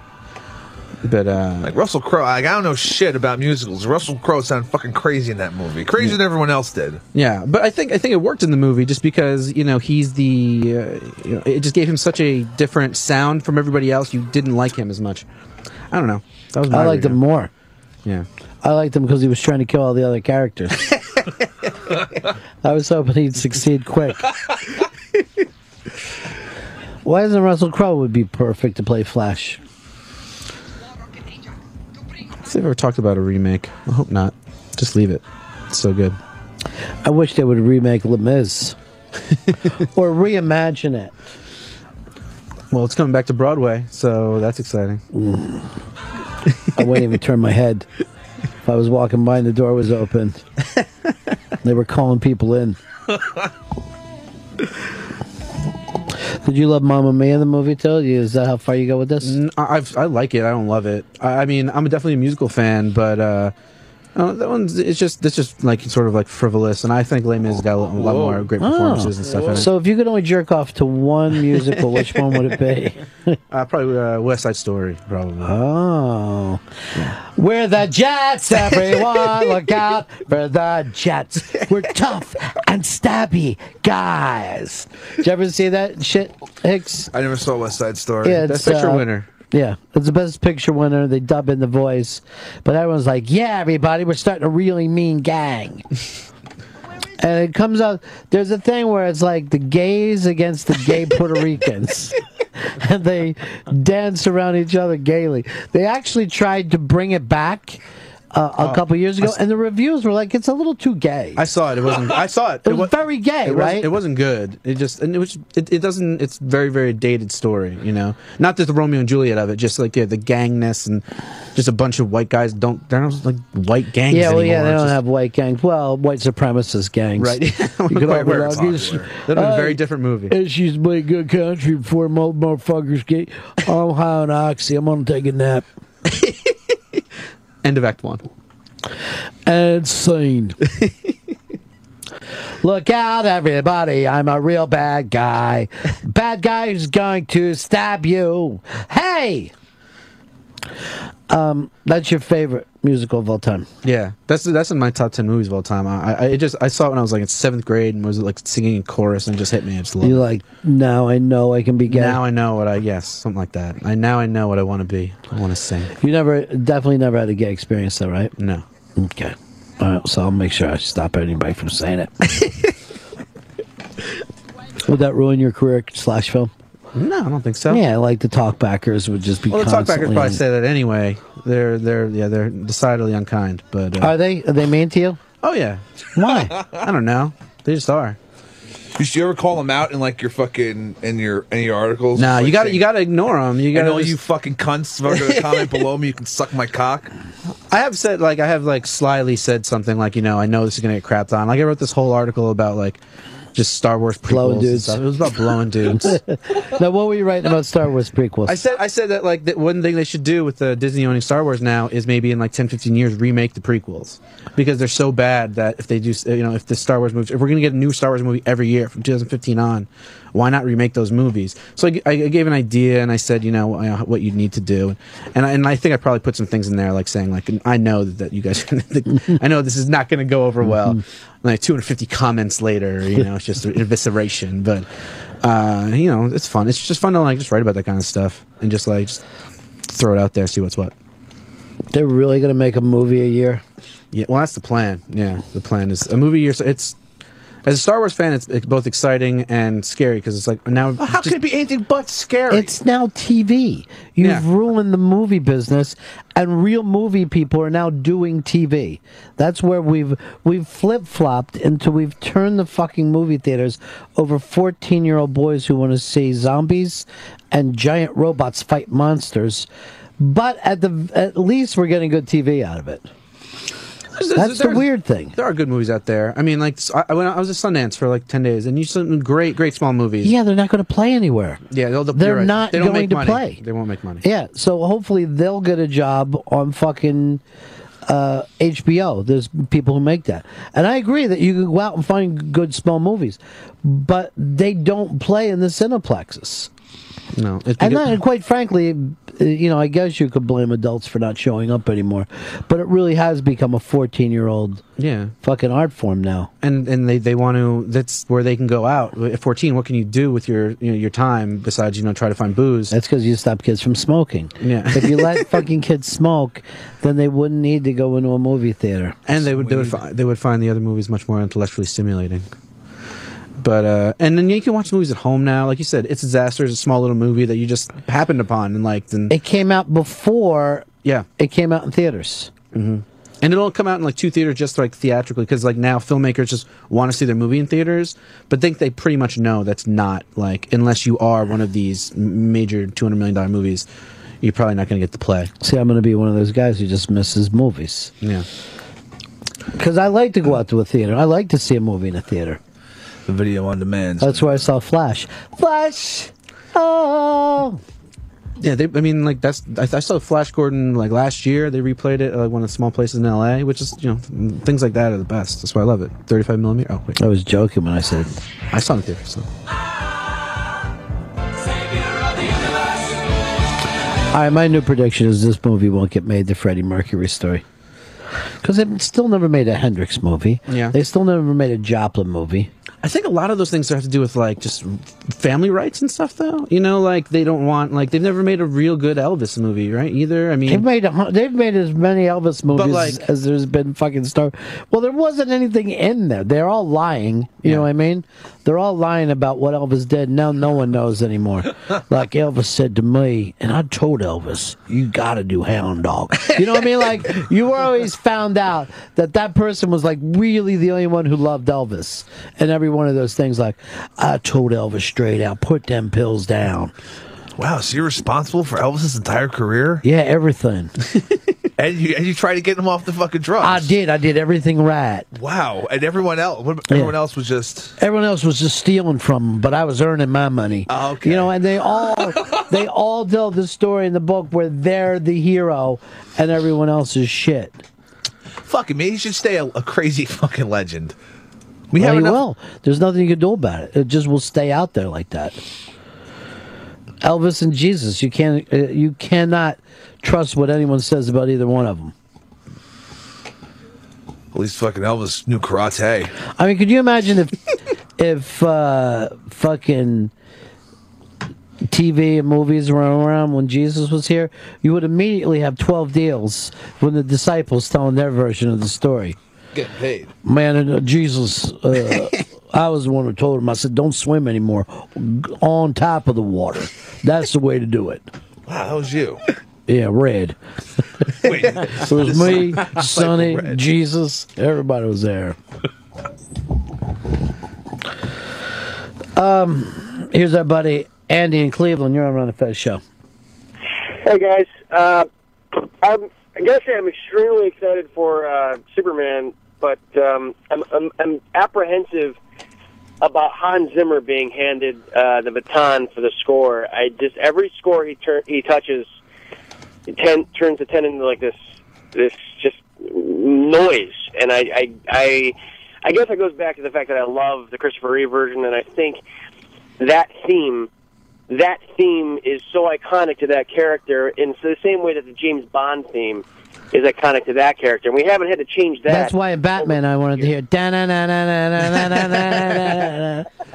No, they I don't know if that would have worked for the Nolan, but I don't want to hear Superman. I don't want to see a Superman movie with like from for 2 hours. No one needs to see that. Well, I think Zimmer, I like his like Pirates of the Caribbean stuff. But you are right. I mean, like that was the one thing that Bryan Singer But he didn't write. That's the thing. That's one of his studio things. That he gets all those guys together, and if you want to know who wrote the music and most Hans Zimmer scores, it's usually the guy that it's like with blah blah blah or Hans Zimmer and blank. It's usually the guy whose name is in the blank. Blank is great. The lion's share of that score, and then Zimmer just claims it as his. All right, but I do. The reason that, like I said, the one thing Singer did right with his movie was he did keep the Williams theme, which you're right is like perfect. And we hear it right now; it's so good. But I think John Ottman's a great composer, and he took the elements of that theme, and he just ran with it, and he really did some really cool things with the original John Williams score. And I don't know. I don't see why we have to drop that particular ball, but from the early visuals, I'm very excited to see what Zack Snyder does. Yeah, well, I think Snyder said when he was asked about the Williams score, he's like, I love it, but he's like, I want to start fresh. I don't want to. I want this to be a different Superman movie. I want it to feel different and unique and separate from everything else. So that means dropping the score. I mean, I totally understand what you're saying, and I hope Zimmer really. I think he knows it's a big score. I mean, he has so much to live up to. But I don't know. We'll see. Like I said, I've heard it's good. I've heard nothing about the score. I'm sure he's probably still working on it or finishing it up now. You've already written your review, even though you haven't seen it, based on the other words that you've heard. No. I did write. We do like early buzz pieces just to get people excited, but half the time that's just studio. Why do you want to? Why do you want to get people excited? I don't know. Just because it's fun to be excited about these movies. It's fun to be anticipation and hope it's good. And most of the time, you're disappointed, but there's always next week. Seems like your chick's not the only person in the advertising game. You as well. What can I do to get some asses in the seats out there? All right, thanks, Andy.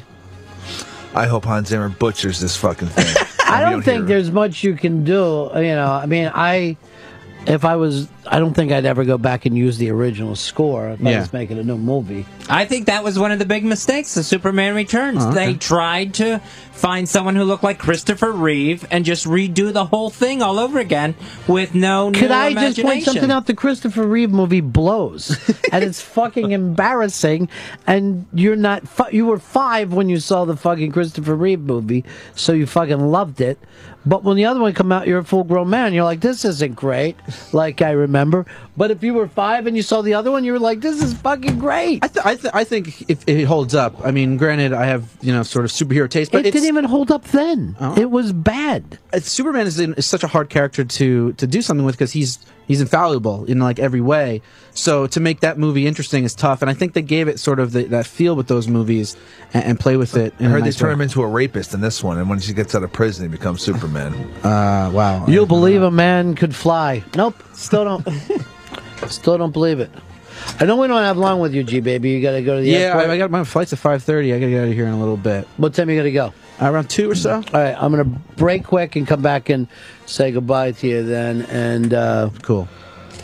I had this dream last night that your plane went down, so I just Final want to go over Destination. it with you. I didn't see that. Was a plane went down in it? Yes, that's the plot of the first one. Somebody has a vision, the plane went down. They get off the plane goes down. Shit. How many of those are there? Like 6? Well, 5. The new one is There's Budapest. gonna be 6. Oh, Jesus Christ. Crushing in the Budapest. Are you a sleeping guy on the plane, Hicks? Yeah. Drink yourself into a goddamn have some cocktails. Have some cocktails before I get on the plane. Maybe take a Pilsky and then just, sleep away my flight. Before my sobriety, I loved plane days because you can start drinking at any time and no one gives you any shit about it. Like, you can get up and just start doing shots. That bar is open at the airport in the morning, you're doing shots. And if someone say, what are you, a nervous flyer? Yeah, that's it. That's what I am. That's my thing. Really worried about nerves. that. Shit. Woo!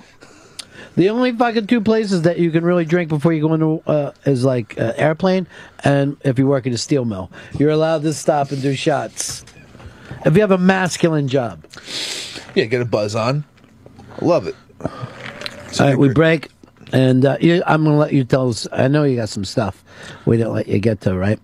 Not really. I got some stuff to talk about. I got something if we want. Yeah, sure. What is it? When we talk about, Pre-sell. we were talking about all the big movies this summer. I got like 5 or 6 of the smaller, really great movies coming out this summer. You don't care about those, though, do you? You don't really but care. I've seen these, and I can vouch for them already. Great. These are 5 that you've already seen. Already seen, coming out this summer. Great small movies coming out this summer. Any robots? All right. No robots in any of them. We'll break. We're right back. Ron Bennington. Right. All right. Tez Wally. Yeah. This is the Ron and Fez Show.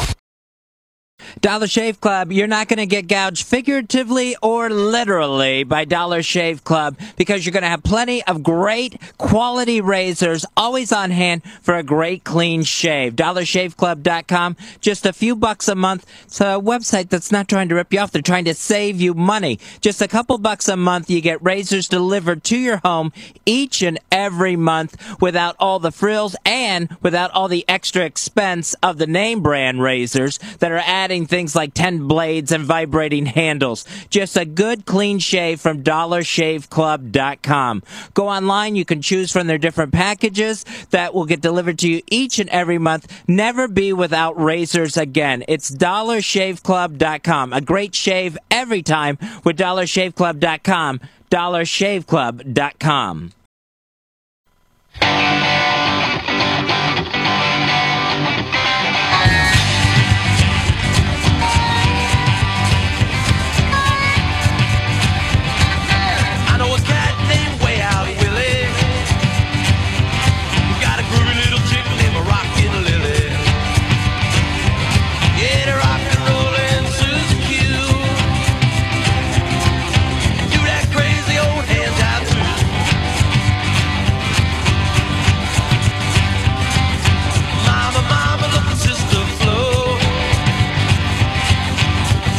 Yeah, buddies, it's the Ron and Fez show. We got G-Baby back in studio before we put him in a plane and send him to more civilized weather. He was just telling us he believes that the Jon Stewart directed movie is going to be the biggest film of the year. Oh yeah, I don't even know. I know he's doing it. I know he's leaving Daily Show for a while, but I don't know. I don't remember what it's going to be about. Some my brand thing or whatever, you know. Ben. Yeah, he's trying to be Ben Affleck, like we all are. Who isn't? You said you've seen 5 movies that are going to blow everyone's dicks off this summer. Yes, I mean, like you said, we were talking about the big movies, the Man of Steels and stuff. But I mean, summer they also do a lot of counter programming, and I saw 5 movies in the festival circuit that are coming out over the summer that are really, really good. Okay, give us. Are these in order? No, they're in release order. So this is like when they're coming out. So May 17th, Sarah Polley's documentary "Stories We Tell." All right, Sarah Polley, the actress from Go. She's directed a couple movies that are pretty good, and this movie is fantastic. And it's a documentary about her family, which is kind of really messed up. But at the same time as she's making this documentary about her family history, discovering her family history, she's also has the cameras on her. So it's a documentary about storytelling. Why is her family messed up? Well, it's kind of like she didn't really know her dad, and like her mom left. Hi, Hicks. It's Sarah Polley, thick as thieves. There's a lot of it's a lot of stuff that makes the movie good to reveal like what's wrong with her family. Like I really dig her though. She's done a lot of good work. A lot of good work, and this is like an incredible movie. And for a documentary to have these kind of like just sort of flips on you, it surprises you. Did you cry? Maybe I don't remember, but the movie is amazing. It comes out May 17th. It'll be on VOD and stuff, and it's just it challenges what you like think a movie can do. It's really, really good. Okay. So what's the name of it again? Stories We Tell is the name of that one. Okay. Next up is a part of a trilogy. It's Richard Linklater's Before Midnight. So it comes out May 24th, and every 9 years for the past, would that be 18 years? No, or 27 years? I don't know. I can't. It's less than 27 years. Yeah, it's true. But he's done these movies with Ethan. 3 and 18. Yes.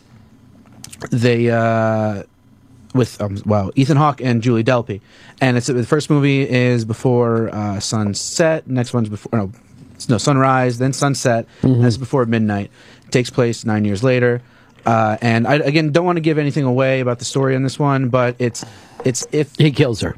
Yeah, well, that's not going to be a fourth one. You find out he's a vampire. And if you've seen the other 2 movies, this is better than the other 2 movies. It's very much in the same vein of the 2 people walking around, talking, discussing their place in life, but now they're in their mid-30s.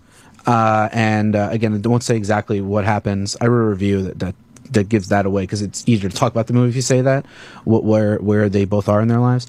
But it's incredibly acted, incredibly well written, and I think the premise of doing these talking movies every 9 years is kind of brilliant. Yeah. You know what I mean? Like it would be.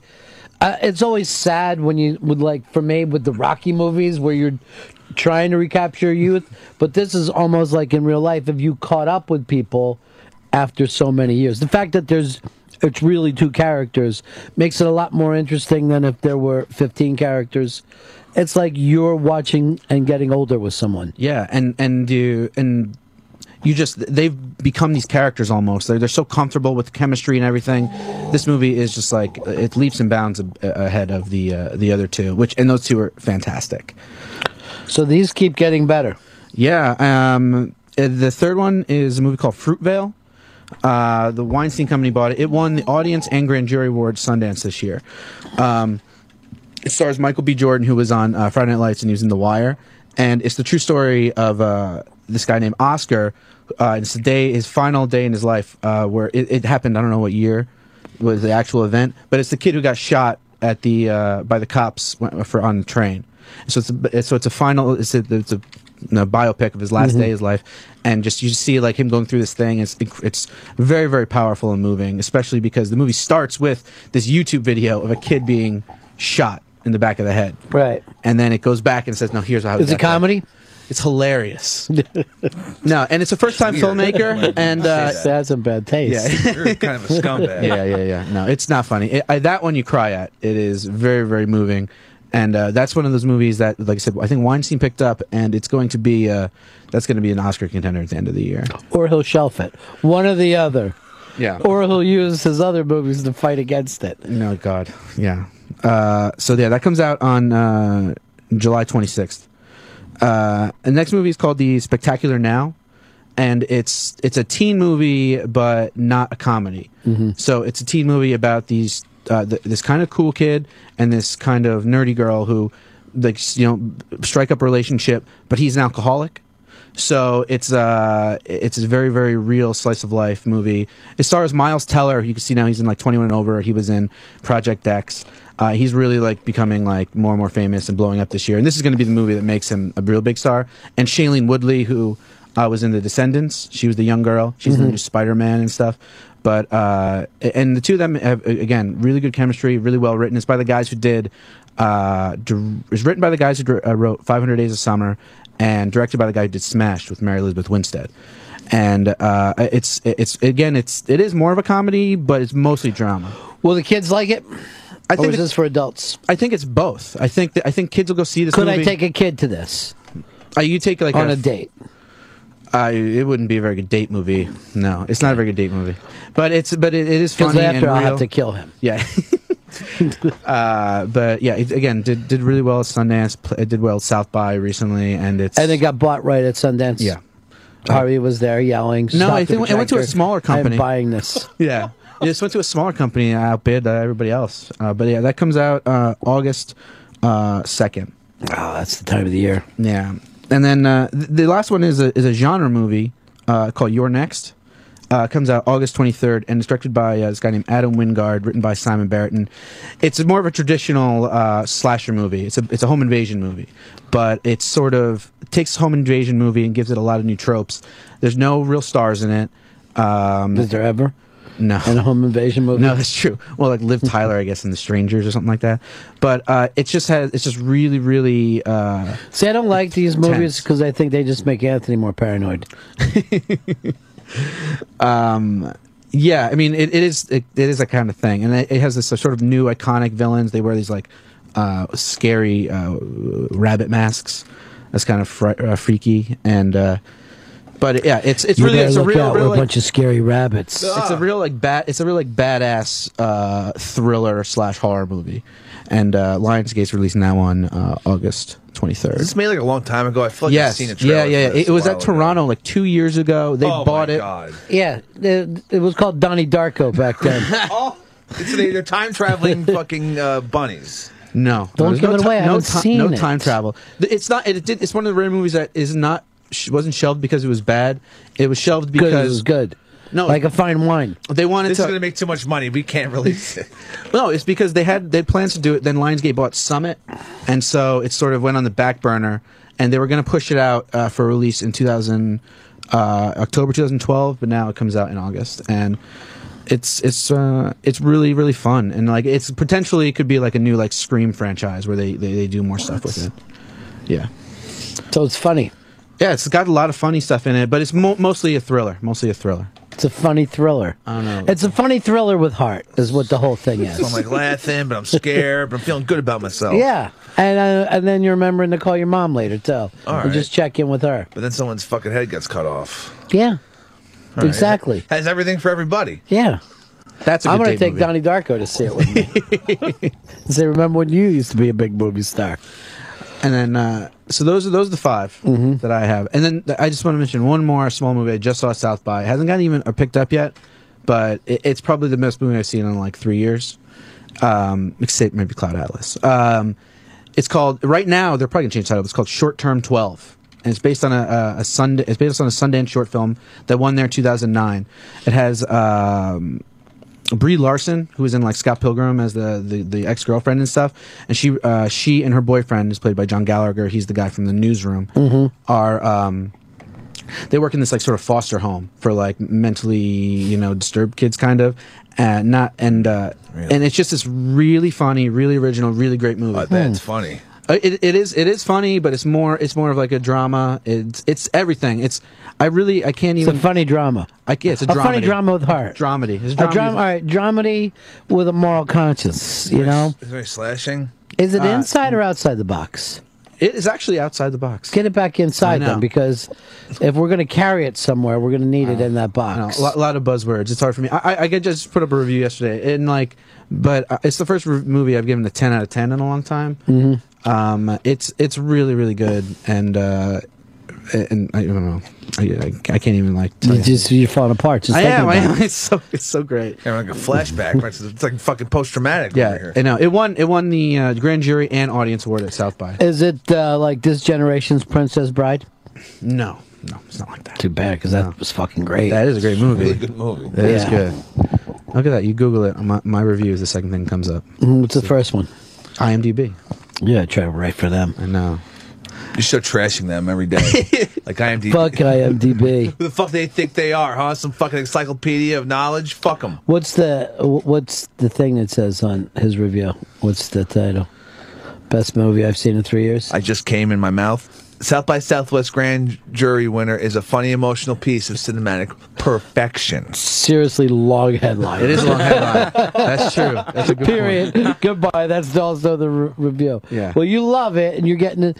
It's good. I mean, normally you're out there pushing monster flicks, but this time you've picked up a small movie, and you're trying to get somebody to pick it up. Yeah, I really hope somebody picks it up. And I honestly think with the, it's like the first thing, my thought when I tweeted after it, and I said I really liked it, and I said if somebody picks it up and markets it well, it could be like nominated for every single Oscar. Like there's a lead actress, there's a lead actor, there's supporting actress, there's a supporting actor. Like they're all What about fantastic. costumes? Maybe Give that for costumes. They could get costumes. It's a difficult movie. Like I don't know if you saw a trailer of it, you'd be like, that kind of looks like I don't want to watch a bunch of kids who have like OCDs and suicidal tendencies like walk around with even Great more. band, though. Not bad.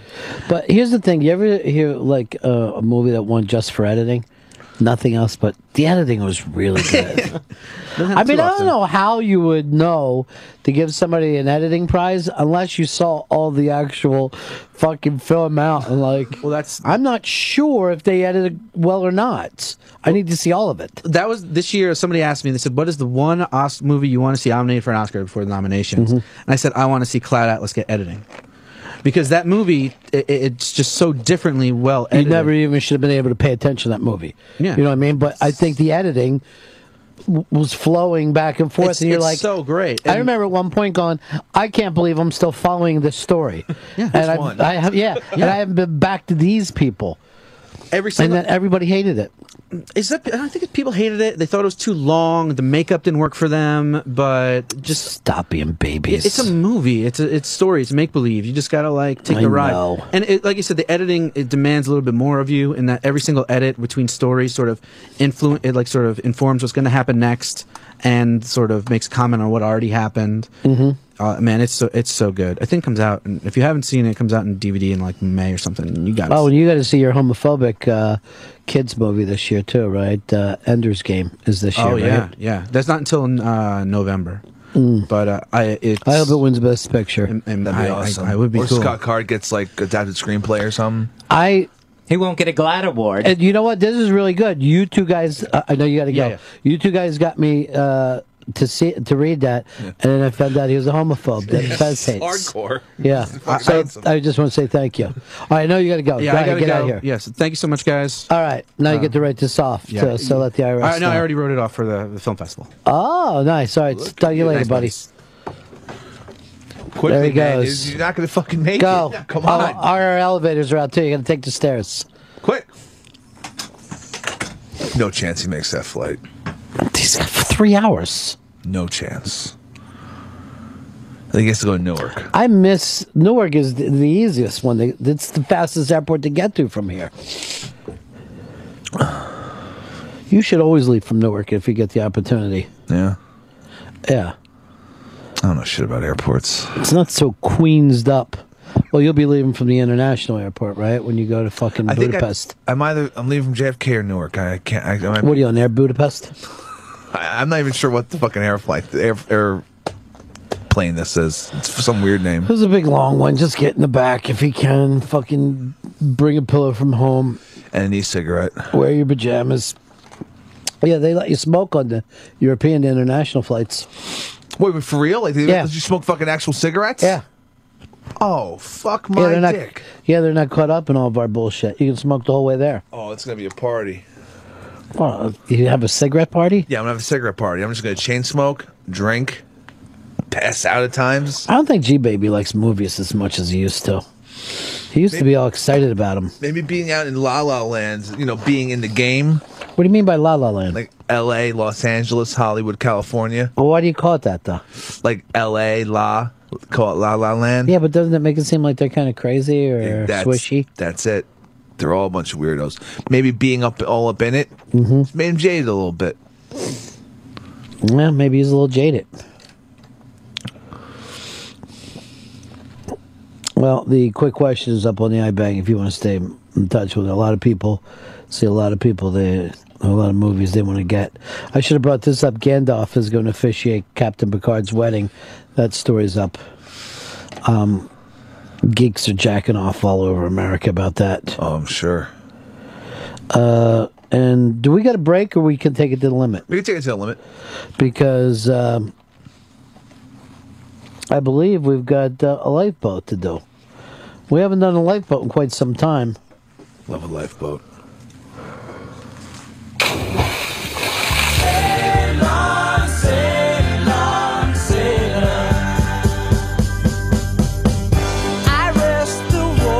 Ba-da-da-dum. I love choosing life and death. It is fun, isn't it? Now I know why God loves this job. Yeah. Being the decider. You sound like Bush now. Also reminding everybody, you have until Thursday to get your bets in. Not only do you get bragging rights, but we've got a signed ball by Shaquille O'Neal. And from someone who signs up today, they're going to be getting a prize. How you like that? I'll pick that shit out. You don't even, what I love about it, you don't even tell us what people win anymore. It's just like they get a prize. They're going to get a prize. It's a little deal. An anonymous prize. I can name it. Go ahead and name it. D.L. Hughley, DVD. You like that? Is it signed by anybody? Signed by D.L. Hughley. It's the unapologetic DVD for someone who signs up for the bracket challenge today. Here's Kevin in Houston. You're on the Run of Fez show. What's up, buddy? Hey, buddy. Hey, Senator Feinstein's assault weapons ban has been dropped by her own party, so she doesn't have enough in her own party that supports her shit bill. So just want to let Fez know we're still going to have guns. Hell yeah! There's a interesting gun story that this kid that killed himself down in Orlando, Central Orlando, I think, college. His plan was to shoot everybody at school, but he kind of fucked up and the cops showed up early, so he just shot himself. It was like the worst massacre in history. That's great, and it's depressing, and it's funny all at the same time. Well, this is the thing that got to me. He was living in the dorm, right? Yeah. And he was 30. I mean, anybody past sophomore, I'll give you sophomore year that you're still in a dorm. Yeah, if you were over 25, at least when I was going to SUNY Purchase and I was dorming or whatever, if you were above 20, if you're 25, everyone looked at you like, that guy's a fucking weirdo. That guy, why is that guy dorming? With he's like on the same floor with freshmen and shit. Well, this kid was a fucking asshole, and luckily he was a fuck up. He was a giant fuck up. Ended up having to put one in his own brain. I can't think of a worse plan. All right, here's what I'm going to do. I'll plan all this stuff, and then when the cops show up, I'll shoot myself. I'll show them. So his plan, I guess, was thwarted. Yeah. All right, it's time to play Lifeboat, America's favorite new game show. What do you got for us, 6? This week's Lifeboat, The Highwayman, comprising of Willie Nelson, Chris Christopherson, Waylon Jennings, and Johnny Cash. That's fucking tough. 4 brilliant, certifiably brilliant men. Brilliant musicians, songwriters, all responsible for standards. This is actually evil. Yeah, this is fucked up. No, all 4 of these men should be on the lifeboat, living life. Yeah. Not one of me being forced to choose to fucking murder one of them.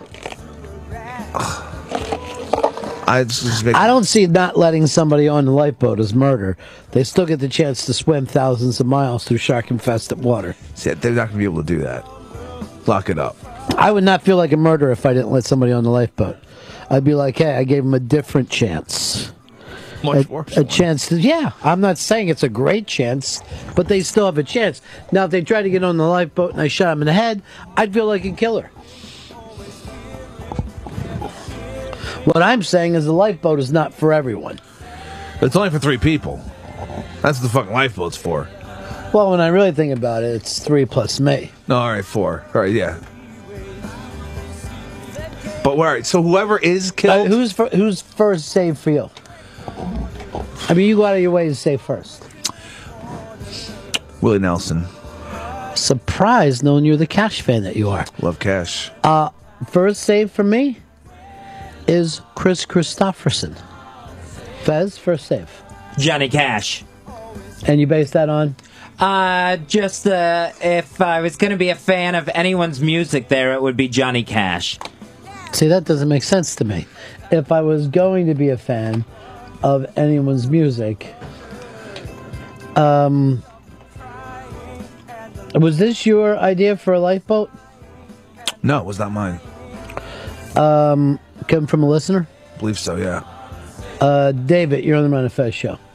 Hey, Ron and Fez, Chris. Yeah, this was my idea, and I'm just tickled to death you guys took me up on it.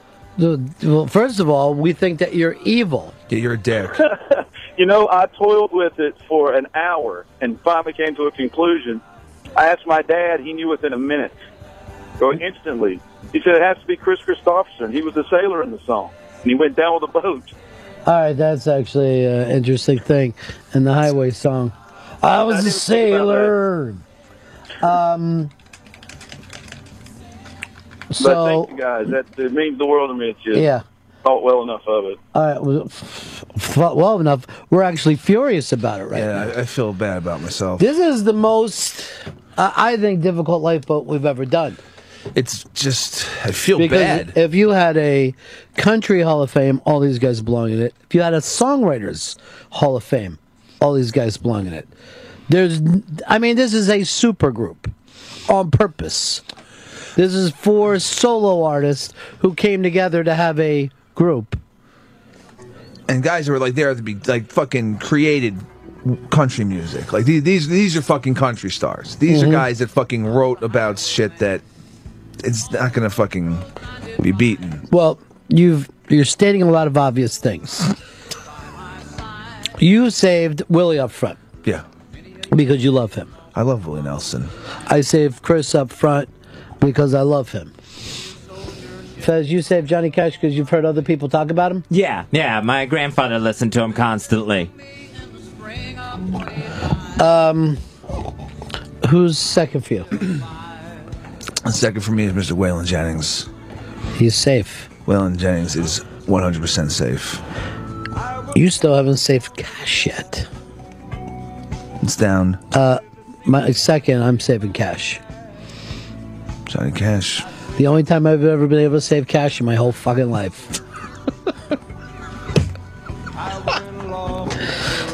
By the way, 4 great pictures of them, of these guys. Fez, who's your second save? My second save is Willie Nelson. And that's just, a co-employee. Well, it's cool when he came in here. Yeah.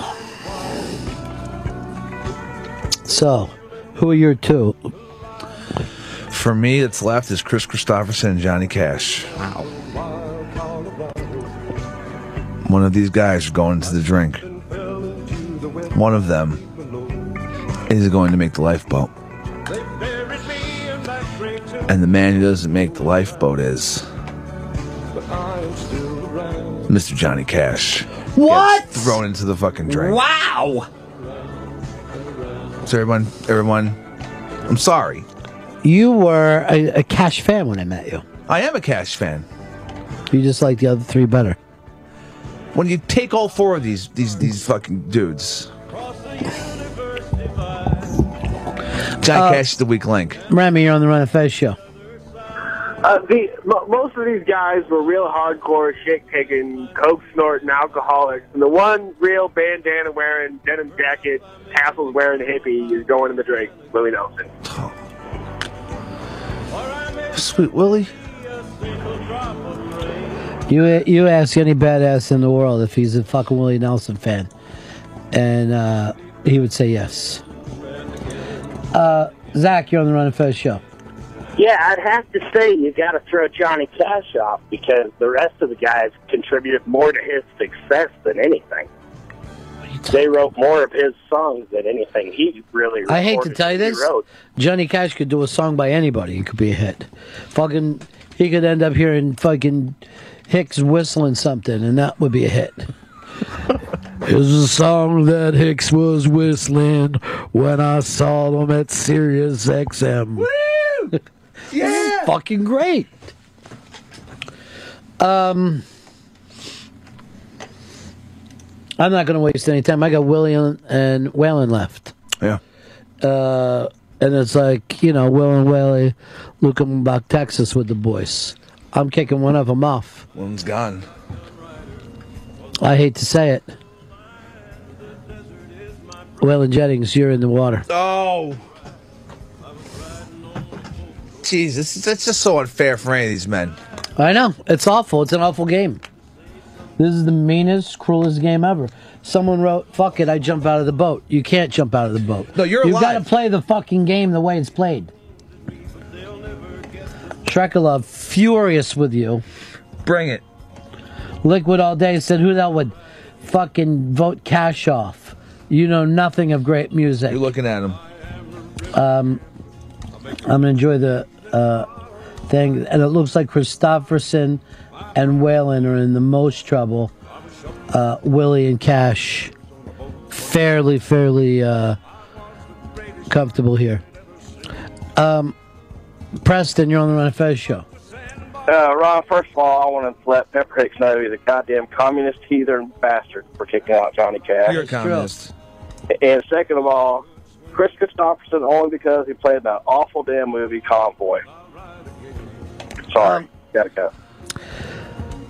Say what you want about Convoy, but it was a movie about trucks. Now, the funny thing, all these guys have been in bad movies. Yeah, and they've all had weird fucking shit happen to them in the 80s or whatever. Fucking Cash made that crazy chicken song. And by the way, Convoy was Sam Peckinpah's last film. So if you get an opportunity to go out with Sam Peckinpah, you do it. Was it a great movie? No. But it was based on a lovely song, Convoy. Charlie, you're on the Ron and Fez show. Ronnie B. Waylon Jennings is going in the water. Number one reason, he reminds me he looks like Hank Williams Jr. Hank Williams Jr. tries to dress like him. That's it. Going in the water. Don't like Hank Williams Jr. Ouch. Come on. Waylon Jennings badass. I've never heard anybody say anything bad about Waylon Jennings in my life. It's that fucking it's just fucking old school country shit that's amazing. Like Merle Haggard and all those other fucking guys. It's the shit.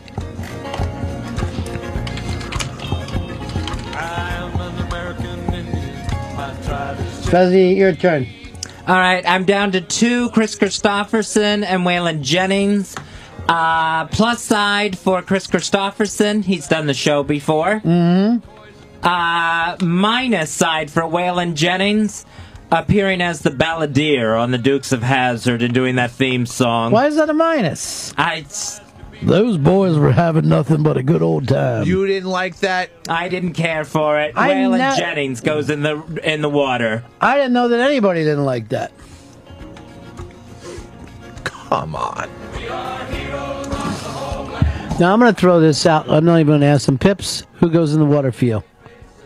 Has to be Chris Christopherson. Jesus Christ. You heard that he was a guest on the show. Come on. Yeah, I do feel bad about that now. Whatever I do in life is going to be destroyed. Nick Basile Radio. After that last crazy comment. Mike in Long Island, you're on the Ron and Fez show. Hey guys, I'm sorry. Hey guys, how you doing, Fezzy boy? Ron, I got a big moral conundrum here. Well, this is highly unusual in the middle of a lifeboat. Oh no, it's a moral conundrum. Yeah, I cheated on my wife last night. I fucked this hot ass chick. Now, you got a moral conundrum or are you bragging? Should I tell her? Why would you tell her? I'm guilty. Yeah, that's your fucking thing. It gets worse. I don't even want to hear this story. It's my son's teacher. This is bragging. This is not fucking anything but bragging. Yeah, go tell your wife. No good? Yeah, go tell your wife. All right. And tell your kids, too. You know what I mean? All right, Ruin thanks. your family. There you go. Probably make a YouTube video about it. Fuck. Bob, you're on the Ron and Fez show. Hey, Gundy. I'm kicking off Christofferson, and because I want to stretch my legs, Waylon Jennings, his ass is going over too. Don't even answer people back like that. Vernon, you're on the Ron and Fez show. Yeah, Chris Christopherson's got to go.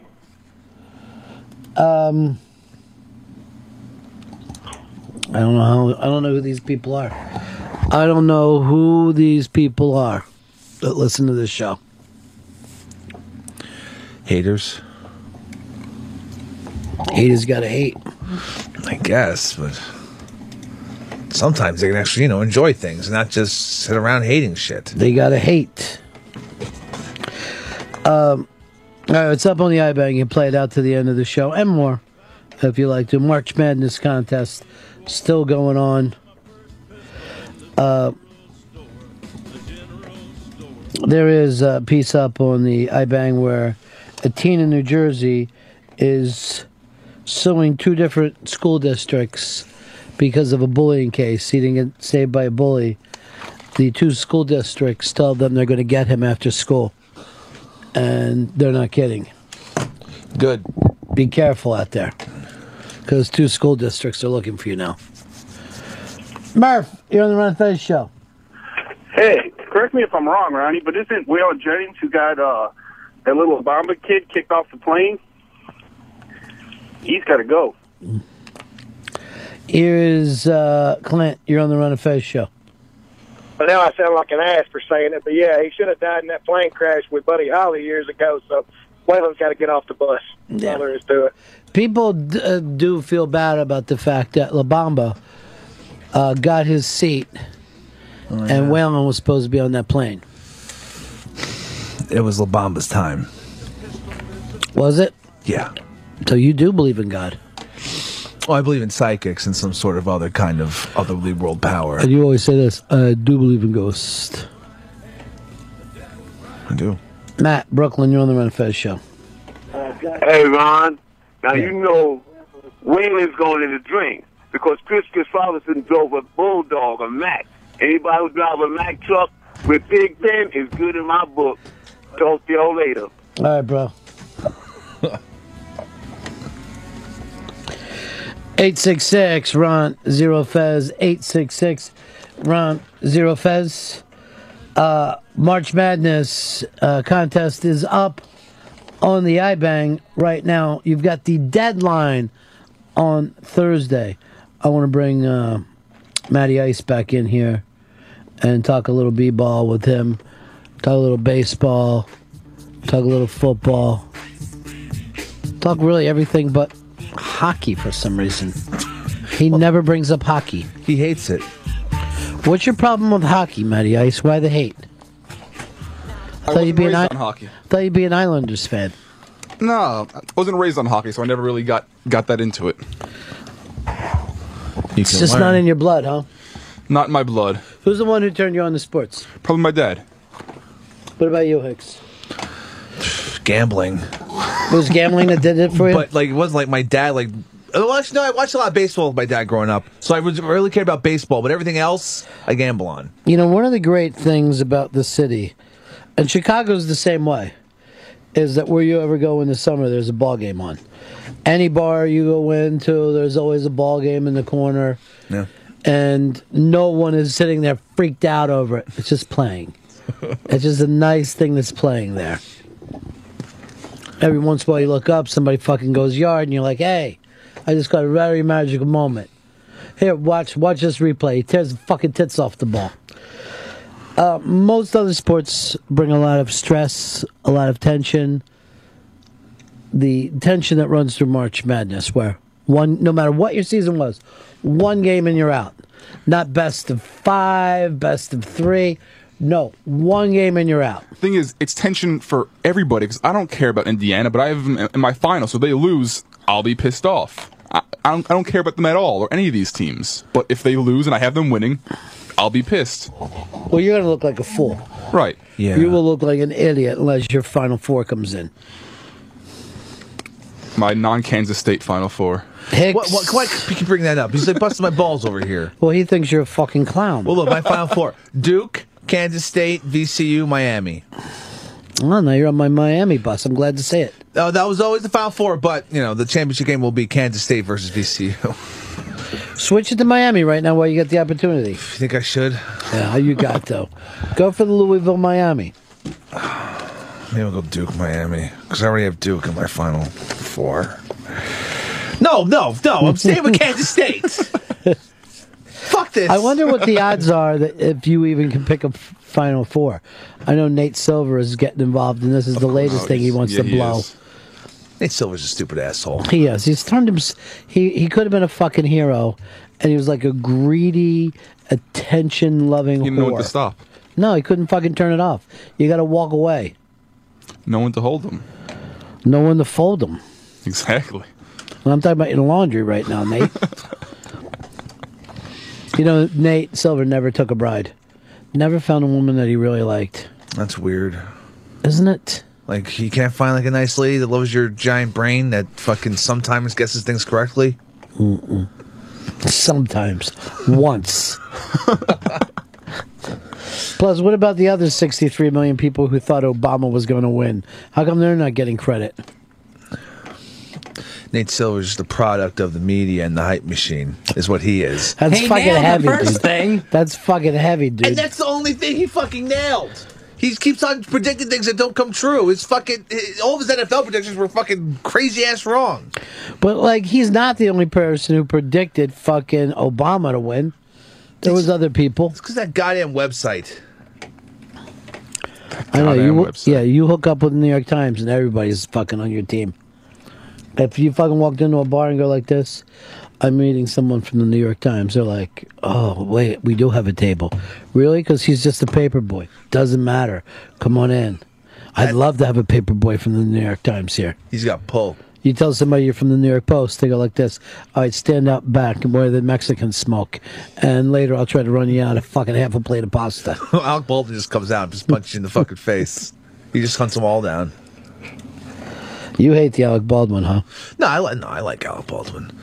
It's funny how the fucking Post just try to just make his life hell.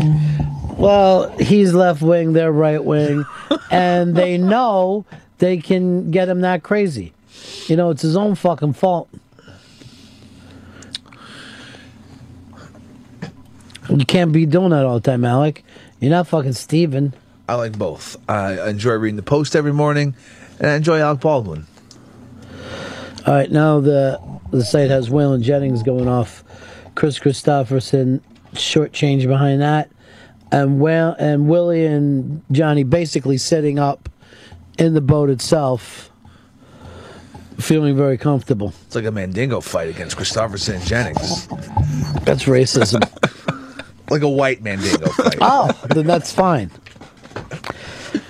Ladies and gentlemen, this young man looks like a white Mandingo. He should be taking over the NFL.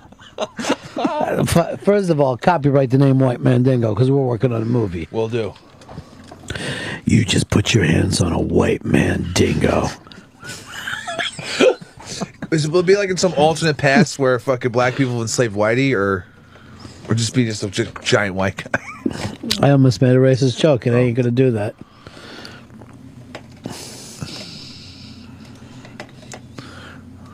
It would be the only time that the slaves were coming up with penicillin. That was my fucking joke, and I can let it go now.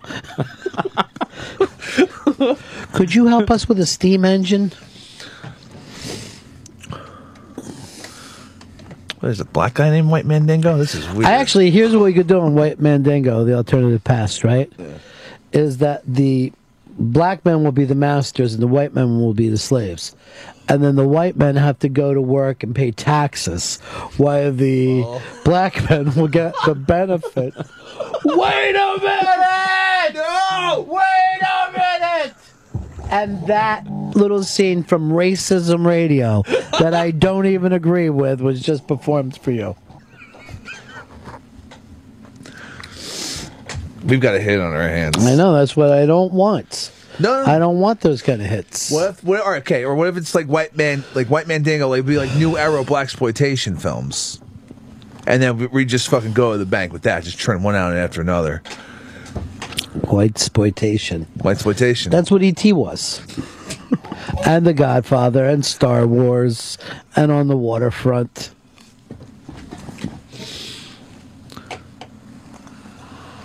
Can anybody beat the Miami Heat?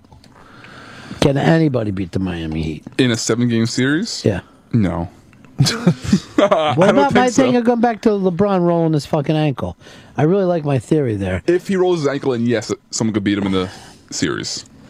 But like they're playing right now, and like he's playing right now, and like Wade's and Bosch are playing right now, no one's going to beat them. It's not happening. I got to figure out that we'll roll 3 fucking ankles.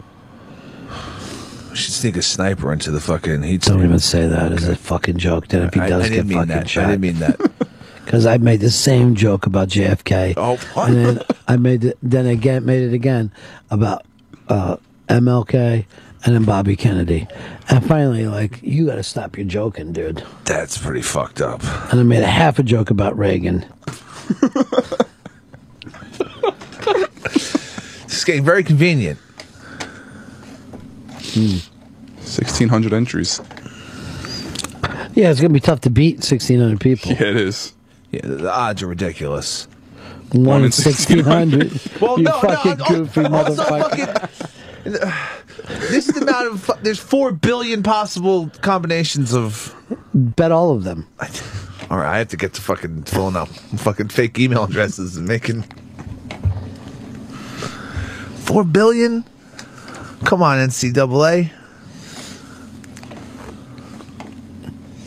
This is any chance for betting gets you fired up. You don't even watch basketball a year. Now all of a sudden you're fucking shaking. Yeah, I'm fucking juiced up. I'm juiced. It's a Valparaiso pick, huh? Yeah, what the fuck? That was my call. I'm not making fun Sure of you. it was. Sure it was. It's on my cheat sheet. Sure. It's right there. I can't keep my fucking brackets around anyone because people are going to start stealing my shit. And once it fucking comes through, I'm going to have to fucking share the fucking goddamn glory. Fuck that. You're stealing my shit. Seriously, your paranoia is embarrassing, dude.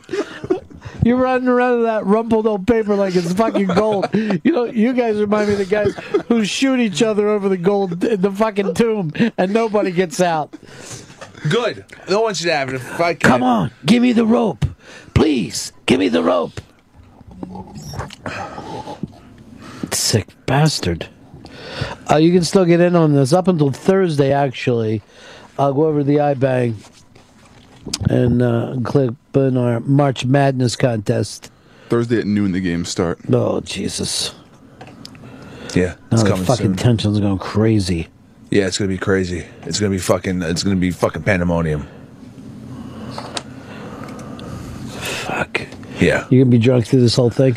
I can't be drunk the whole fucking You're going to thing. be drunk for every game. Games aren't during the show, also. Perfect for us, dude. Because we have the kind of job where we can keep 7 to 8 TVs going at all time. I would love to watch all the games. Yeah, you're going to see them all. Yeah. You're going to see every fucking game and call them. I hope so. All at the same time. This is gonna be like Red Zone. And I'll be like an update? Yeah. You're gonna be like fucking Scott Hansen. That's fine. I'll I sit love right Scott here Hansen. and keep all the games on. And just, Scott Hansen's the greatest human being that's ever Scott lived. Hansen's the best. With those 38,000 papers in front of him, always going through them. He knows exactly what's going on, all the names, all the stats. Every game, never mispronounces a name, never gets freaked out, never you just see him yelling, "What's going on? Keep me up!" You know what I mean? It's just always composed, always cool, always got it together. The only time he ever kind of loses is when there's a quad box. That's when he like gets like. That's when I'll go. It's quad box time, ladies and gentlemen. Remember to tweet at his fucking quad box. I screamed at my house once, quad box. I did. I just screamed. I was like yelling, "Everybody come in here! It's a quad box!" Do it all the time. It's so exciting when it happens. Has there ever been a quint box in history? I don't know. I'd love to see an op box. That's my biggest dream. maybe if it wasn't for fucking Thursday Night Football, fucking sucking away games. If they ever And made it to Monday. an Ock box, fucking Scott Hansen would pull out a gun and shoot himself in his own head while he was laughing uncontrollably. Not gonna get better than that, Scott. But you know what's really sad is like the fucking 4 o'clock games where you see Scott Hansen just sitting around, he's smoking a cigarette, he's checking his fucking text. We've only got 3 games to go to. 2 of them are in timeout right now, and the other one's Cleveland. So Don't forget for the package of all the touchdowns you're going to see at the end of Red Zone oh, I today. love that fucking package in that day. I always spin back. Like, I'll turn off the 4 o'clock games because I'll just go, I'm going to watch a ball game now. And then, but I'm back at the end of the show to see them all. Yeah. To see if they got everything. Oh, they're good. They know what they're doing over at Red Zone. How we doing on a lifeboat? Waylon's going out. He's got 43%. Chris Christopherson's 39. Still, that's tight. It's just that the other two are so fucking safe. Yeah. Looks like Willie's every bit as popular as Johnny Cash, too. Everybody loves Willie Nelson. Everybody but the IRS. Yeah, what the fuck was their problem? It's just one dude. Just fucking. They just want his money like everybody else's. That's Willie Nelson. I agree with you. Are they not fucking? You're fucking preaching to the choir, Joe. Are they not fucking fans of Willie Nelson, the IRS? I guess not. I guess they're a bunch of fucking heartless robots. I don't know. Everybody's got to pay the man. When are taxes due? April 15th. Oh, It's shit. kind of a famous fucking thing. I thought it was April 1st. That's April Fool's Day. That's the day I'm going to tell you that your fucking taxes are due and tell you that the cops are here. I hate when that happens. Look how late the TV gets the viral videos. They always have stuff up from like a week ago. There's Lightsaber Kid. They just fucking aired it. I love that kid. They say he eventually ended up just fucking hanging himself. Oh my god! That might be an urban myth, though. I think it is. Oh, here's this keyboard cat. The cat's playing the keyboard. It's really fun. Everybody likes cats. Some people take them upstate. And you know what? Torture and murder them? Maybe. Oh, that's so sad. I know everything's said. I want to thank George Thorogood today. That was fucking Who's dope. now my new best friend. Fuck yeah, go to GeorgeThorogood.com to check out all of his tour dates. And he's touring. We'd do a Twitter contest with him, but you'd actually have to mail him a letter. That's how old school he is. He demands mail. And we need to announce a winner from today's bracket sign up. The bracket challenge. Still time to sign up. You got to get in on the iBang and then fill out your brackets by noon on Thursday. That's the deadline. And the winner of the D.L. Hughley, signed D.L. Hughley DVD, get some of that dick. Get some of that dick. That's the name of it? Yeah, get some of that dick. You are the winner today. Check your ESPN mail. Get some of that dick. If they win the whole thing, it'd be great. Dick. All right, that's it for us. Matty Ice, the other weird kid's back tomorrow, so while I have the opportunity, I'd like to just say I think you're doing a good job, but I like to say that without making anyone else cry and put me on their kill list. Oh, yeah. I know. Have we ever given Rob an update that we're fairly sure that kid's going to be a school shooter in here? He said he might be late tomorrow. No. Well, let me recheck the text. Okay. I might be a little later than usual. This is all right. I might be a little later than usually tomorrow because I have to drive my mom to work. If that's not okay, I could try to find one of my boys to drive her. I don't know. By the way, when you say one of my boys, it sounds gay. That's pretty fucking gay. It also sounds like sexual with the mother. Like one of my boys is going to take care of my mom. Oh, I didn't even think of it that way. Could you imagine his face if on Thursday I'm sitting here watching games with you guys? He's on the phones all 4 hours. Well, I won't have to imagine his face. I'll see it. So I'll do since there's only one guy that can give us the updates. And add me to that list Why 5 did more he add times. cigars and scotch to his kill list? I can't remember. I think it was a comment. I think it was. He made a comment about popcorn, and then cigars got added. There's the of course the girl who wouldn't date him. There's E-Rock, Sam, doctor who couldn't make him feel better. Whoever stole his wallet, Matty Ice 3 or 4 times, and Drew Brees. So as of Thursday, it'll be me 5 more times. There may be a traffic court judge involved. We don't know yet. There's no traffic court going on. Nothing like that. The bartender from before court who served him. And one of his boys who begged his mom.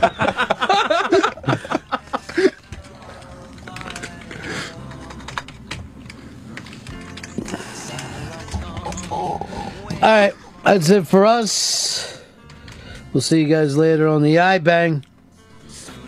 Lots more stuff to go up. Thanks again to George Thorogood, GeorgeThorogood.com to get the opportunity to go and see him. That's it for us. Anything on the TV screens tonight, Hicks? Wednesday night off night? There's some playing games for March Madness at 8 p.m. I'll watch them. I think at 6:40 and 9, right? 6:40 and 9. I got the middle. 6:40 and 9 p.m. are playing games to get into March Madness. Your opportunity not to go any further in the tournament than the first round. And that's the end of my show. Donk. With Harry, Mark, and John. Monday and Tuesday, Wednesday to Thursday with Harry, Mark, and John. Satellites gone up to the skies. Things like that drive me out of my mind. I watched it for a little while. I love to watch things on TV. Satellite of love. Satellite of love. Satellite of love. Satellite of